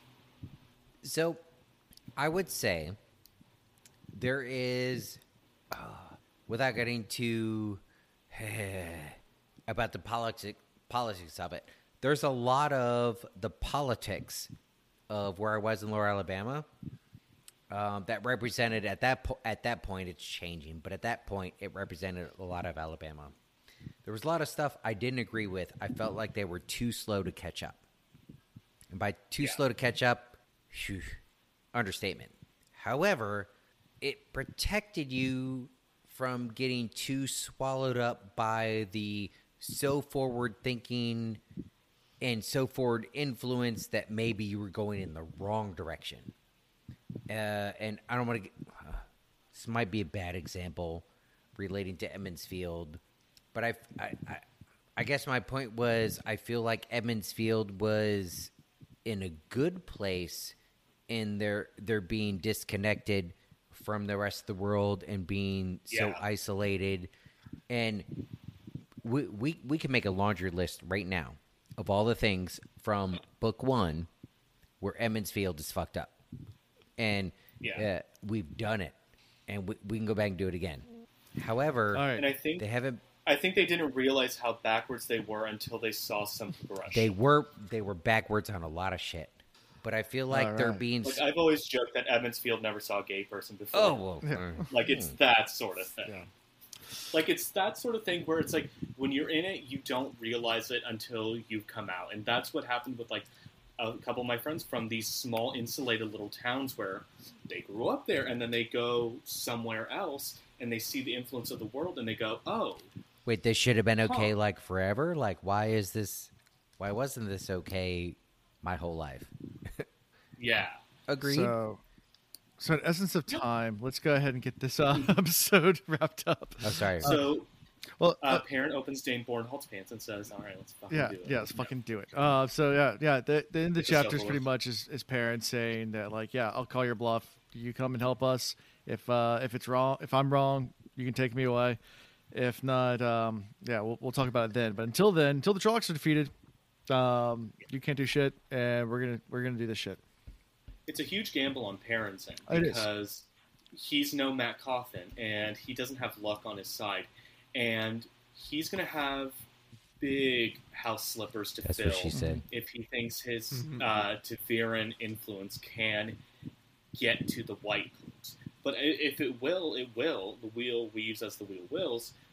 But I think it's like the know thy enemy is Perrin's greatest rule to learn, because really, Dane and Jarrett Byer and all the White Cloaks are wild cards right now. He knows they dislike him, but he doesn't know how loyal they are to their word. Yeah. Oof. Well, hold on. Let me see if he's still up there painting, because he's painting one of my beds. Loyal! Loyal! No, he's coming. Can you hear the... He's coming down the stairs. Loyal. How is it that Perrin's going to get away with this shit again? Oh, well, why did you interrupt me? It's the same answer. It's Ta'Veren. Yeah, no, no, not a second coat, just one coat. I can't afford that much paint. Just, yeah, no, it's okay. I don't care. It doesn't need to be perfect. We can't. Do you want the high gloss? No, we're doing a semi-gloss. What about in the bathrooms, and he just wants it to be perfect. It's okay. What about the wainscoting? So that's how we pretty much end this chapter. So the deal's made, and we end with that. So at this point, Ian's wasted. Chris, I think, is asleep. No, I'm still awake. Okay. I was wasted 5 minutes into this. I was going to take this chapter until Dalen's vibing, and I will now read chapter 5 of the Fires of Heaven. So let's go to favorite characters. Let's go to favorite characters. Who's first? Chris. Yeah, let me go last tonight. Okay. My favorite character of this chapter, I don't really have one. Of these chapters? Of these chapters, like there wasn't any one character that stood out and did anything for me. You know what I mean? Like, Perrin really didn't accept the fact that he's the leader. The people put a lot of expectations on him, and Faile was just there. Like, nobody really excited me. The Tinker grabbing the sword was the only moment of excitement I really had in these chapters. Okay. And I think that was for the wrong reason. I thought in my mind something magical was going to happen. Either, again, there was some recognition of some writing, or like the ability to fight was more inherent than we realized. The minute he got the sword, it became a natural thing. Like, I know that's not the case, but I wanted it to be.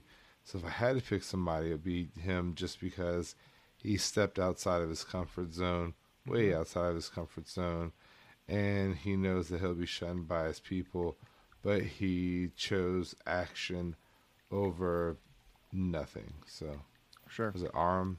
I hate saying the name. Okay. There you go. Ian? Dalen, you got a favorite? This is a little bit of... I have two. And this is a little bit of bias. I love Faile. Yes. Like, she's a very complicated, very nuanced character, but I love what she does for this world a little bit, And I think she's who Perrin needs at this time, At this time, keywords, Faile goes away. But, also Perrin is very low on my list of the Emonsfield 5. He's always been down low, even during my first read, and even during now, he's still not my favorite. But I saw he has a very dry sense of humor, and that came out a little bit. So I'll give it to Perrin and Fail as my favorites. Yeah. Okay. Ian? Where's my Kenley? Billy, Oh my god. Hugh, Jared, Tim, Kali, Tevin, Haral, Hod, Bubek, Preston, Bubek. Nelson. What? Those are my names. Okay. Those are my characters. Okay. They get tonight. Gotcha. So next time on the Wheel Reads, we'll be covering 2 chapters, not 3. So just 2. We'll be doing Veils and The Truth of a Viewing, which, by the way, I am super excited about. You've said that. You said it. Yeah. You Truth. That's the chapter where Yeah. Alan actually told Chris and I before we recorded tonight, he was like, let's just get through this so we can get to the next 2 chapters. Yeah. That's what he told me when he asked me and Eric to be on. He's like, we really don't care about you guys being on. We just need it. We just need Sure, true. That's why we... The Truth of a Have we Viewing. set a record yet? What's our record so far, Alan? So what do you think Time-wise? of that? To 2 o'clock in the morning with Wheel Takes, man. Like Shit, that's Yeah. right. Yeah, Damn it. no, we're not even Oh, man. close to a record. Dalen, let's keep spitting. You ready? Let's do this. I'm sorry I failed you guys. No. We're not doing that again. Yeah, the truth of a viewing. So what do you guys think about that one? And Veils is Veils, but Fails, but What's the symbol? Truth of I a don't viewing? Oh, wait, we're talking about men now with viewing? Are we jumping back to men? Fuck, no, I'm not even going to look. I don't know what the fuck's going on. Screw you. Jordan, I don't know if we're friends or not, but I'm enjoying your books. Truth of a Viewing is really loaded because we know Min sees many things, but the last time we spoke with Min, she was talking of the White Tower being taken down. We also know a Black Tower exists because they've been on our show. So is it a different tower, or is it the same tower? Just it went from white to black. You know, the White House used to be gray, now it's white. You know what I'm saying? And you know what happened to make that happen? Didn't know that. The British fucking burned it down, and we built it up again and then repainted it. well, thank you so much for coming on, Dalen, and Eric, who was on earlier. Had to leave a little early. But yeah, thank you guys so much. How can they find thank you you, Loyal's book club? How can you guys be Loyal's found? Book Club, we have a Discord server. The invite is probably somewhere on the server, but I can repost it. We are on Instagram at Loyal's Book Club, on Twitter at Loyal_S. And we are trying to be more consistent with our recordings. We're recording every Wednesday. And I know this is the old news, but tomorrow we have the Way of the Leaf Boys. So that's going to be super fun. That's gonna be fun. Cool. They are the best. Prepare to be I'm so distracted, excited. but enthralled at the Yeah, same all time. the Yeah, time. it's fun. I need to figure out video stuff because Yeah, I don't know. it's We've fun. just done audio, so I'll figure it out. Yeah, figure it out. Yeah. So how we can be found? We can be found at the Wheel Reads everywhere: Twitter, Instagram, TikTok, Facebook, YouTube. All those places, you just search the Wheel Reads, you'll find us. Also on all podcast platforms. Also, our website is thewheelreads.com. Our email address is thewheelreads@gmail.com. So we can find all those places. You can buy our merch. We have merchandise for sale. You can find those links through our website. Also, you can find links to our Discord. You can join it, hang out with us. It's a lot of fun there. We have lots of first-time readers, and we enjoy all readers, whether first time or veterans. So come on in. You'll get a warm welcome, and it's a lot of fun. And yeah, like I said, merch you can buy. Patreon, we talked about that earlier in the episode, but there's tons of benefits you get from that. I think it's worth Benefits. it. Friends But with benefits. benefits. Nothing's ever gone wrong with that scenario. No, never. Yeah. So, Yeah, it made into a really bad Ashton Kutcher Mila Kunis movie. Or was that No, it was Friends with Benefits and No Strings Attached was the Justin Timberlake Natalie Portman one that got released within like the same couple of months of each other. Yeah, confusing. That's a scary combo. Yeah. So, come support us. Also, you can just listen to us, support us. We do enjoy just you guys listening to us. So feel free to share it with your friends. Rate us on any platform you listen to us on, whether it's Apple, Spotify, or any of the 5 billion other Pornhub platforms out there. No, we're not on Pornhub yet. Brazzers. That's my goal. I want to insert just enough shenanigans where Pornhub goes, yeah, they might like this content. They might be okay with this. OnlyFans. So My fun is mom would almost be so everywhere. proud. She would be. But yeah, that's all I got for this week. So until next time. Peace. Bye. okay, bye. Okay, bye. Okay, bye. I fucking love the K-bye.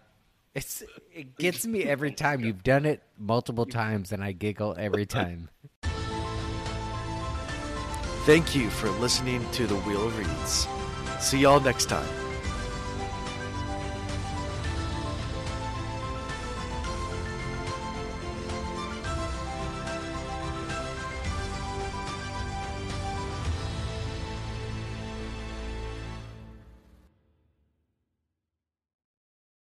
They get all We'll sweaty. porky and- pig in. Yeah, right, Yeah. yeah. All right, recording. Cool. That was a weird countdown that time. 6, 1, 2. Oh, yeah, I was all go. over the place. I had equal parts confusion and anxiety. Wait, what? Oh, okay, that's nice. Wait, why are we so far back? What? Okay. Is it a count up or count down? Yeah, what are we looks like- doing? Looks like everybody's internet's starting to catch up. Yep, looks good. Yep. Okay, cool. Everybody's uploading. What's the chapter number? What are we at? 40-ish. 43. 43. 43. Okay, and I'm sorry. I had that push to talk situation happen again. Am I okay in the Discord? Check one, check two. All right, we'll do mic checks on Discord. Okay. All right, can everybody hear everyone? Can you hear me? Can you hear Alan? Everybody I'm talking about Discord. Can Discord hear Alan? And we all hear each other. We know that. And then after you Discord don't is hear a Alan, donkey can you dicks. hear Ian? Because Ian's Sorry, talking guys. now. How's that Yeah, sound? yeah. Chris, talk. Hello, guys. How are you doing? Eric, talk. I like to get up in person. Hello, guys. I'm gonna drop it down like Chris did. Check one, check two. Double the bass. And then Dalen. Howdy, howdy. Howdy, howdy, everybody. Hi, Why are you hi, flashing hi. gang signs? Yes to Dalen? all. Yes to all. Lulu, Okay, Lulu. cool. Get everyone. Sweet. Howdy, howdy, howdy, ho. Heedy, heedy, heedy. Wody, wody, wody, wody, wody. Skibbity, skibbity, skibbity, skibbity. This episode Well, I'm is just us drinking- scatting. That's pretty much every episode we do. I'm drinking some mango Trulies right now, but I'm almost empty, so I'm going to switch over to some watermelon kiwi. I have that's a what- tequila So sunset fancy. because it's all I'm going to do That's right now. very It's That's very almost- pretty. Thank you. I've got It's a almost vodka empty. mule by Devil's Backbone, but I'm also working in Orange Smashes, also by Devil's Backbone. Eric, Who's can the you talk vodka again? mule, bro? Eric, can you Check talk one. again? Check one, check two. Discord, can you hear me? Check one, check two. All I'm the waiting for checks. a response. Professional. That's great. Most people in our Somebody generation don't checking even have a one, checkbook. somebody checking Nothing. We just- You got we nothing write on there. checks No in. Eric. All right, let me go into No my Eric on Discord. settings. I'm drinking Double some. check Down that. city.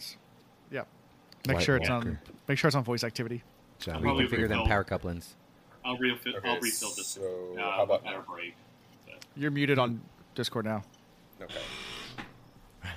Unmute yourself. All right, so it's okay. I'm gonna try one thing Those real quick, and then silly I'm gonna describe the problem, and maybe we can put our heads together and figure out what's going on. Because I'm doing the Yeah. same. Okay. Ian, have you had anything to drink yet? All right. Am I still muted You'll have on to talk to Alan. Discord? Yeah, you might have to reconfigure. So you might have to like exit out of Discord and come back into the live channel. You know what? I'm gonna Like do that. close it out, Okay. come back in. All right. Yeah. And sometimes if you plugged in earbuds after you already opened Discord, you might have to go in your settings and make sure it's trying to go through the correct input. Input. Yeah. Gotcha. It- Okay. Discord's weird like that sometimes. It'll just switch on you. Uh-huh. All right, so here's It does. what's happening. I'm joining the live channel, and then I'm clicking unmute. When I click unmute, it says push to talk required, and I either have switch to push to talk. Oh, hold on. I can do that. I can change that. See, I knew Alan would know. Because you don't want to mute. You want to be deafened. I want to be deafened. You don't push it on quiet. I don't want to be mute. So I just added you to this, so that's probably why, because I didn't change. Because it's a new setting where it automatically, so use voice activity, save changes. Now try it. All right. Check. Now talk. Check 1, check 2. Discord, can you hear me? Yes. Fixed it. Thank you. Victory in Discord, my savior forever. And by the way, you are so right. I would rather be deafened rather than muted. Like just in general, as like a life thing. If it's a would you rather? Sure. I think I would. Yeah. Because 90% of the people that talk to me, I don't want to hear them. But I want everybody to hear me. I have selective hearing at this point. There you go. There we go. I'm like a beagle. I can just shut out noises I don't want to hear. So, Oh, nice. if you guys just see beagles. me blanking out for like 30 seconds, I've shut you guys out. Yeah. So I've owned a beagle that was stubborn even for a beagle, so I know what you're talking about.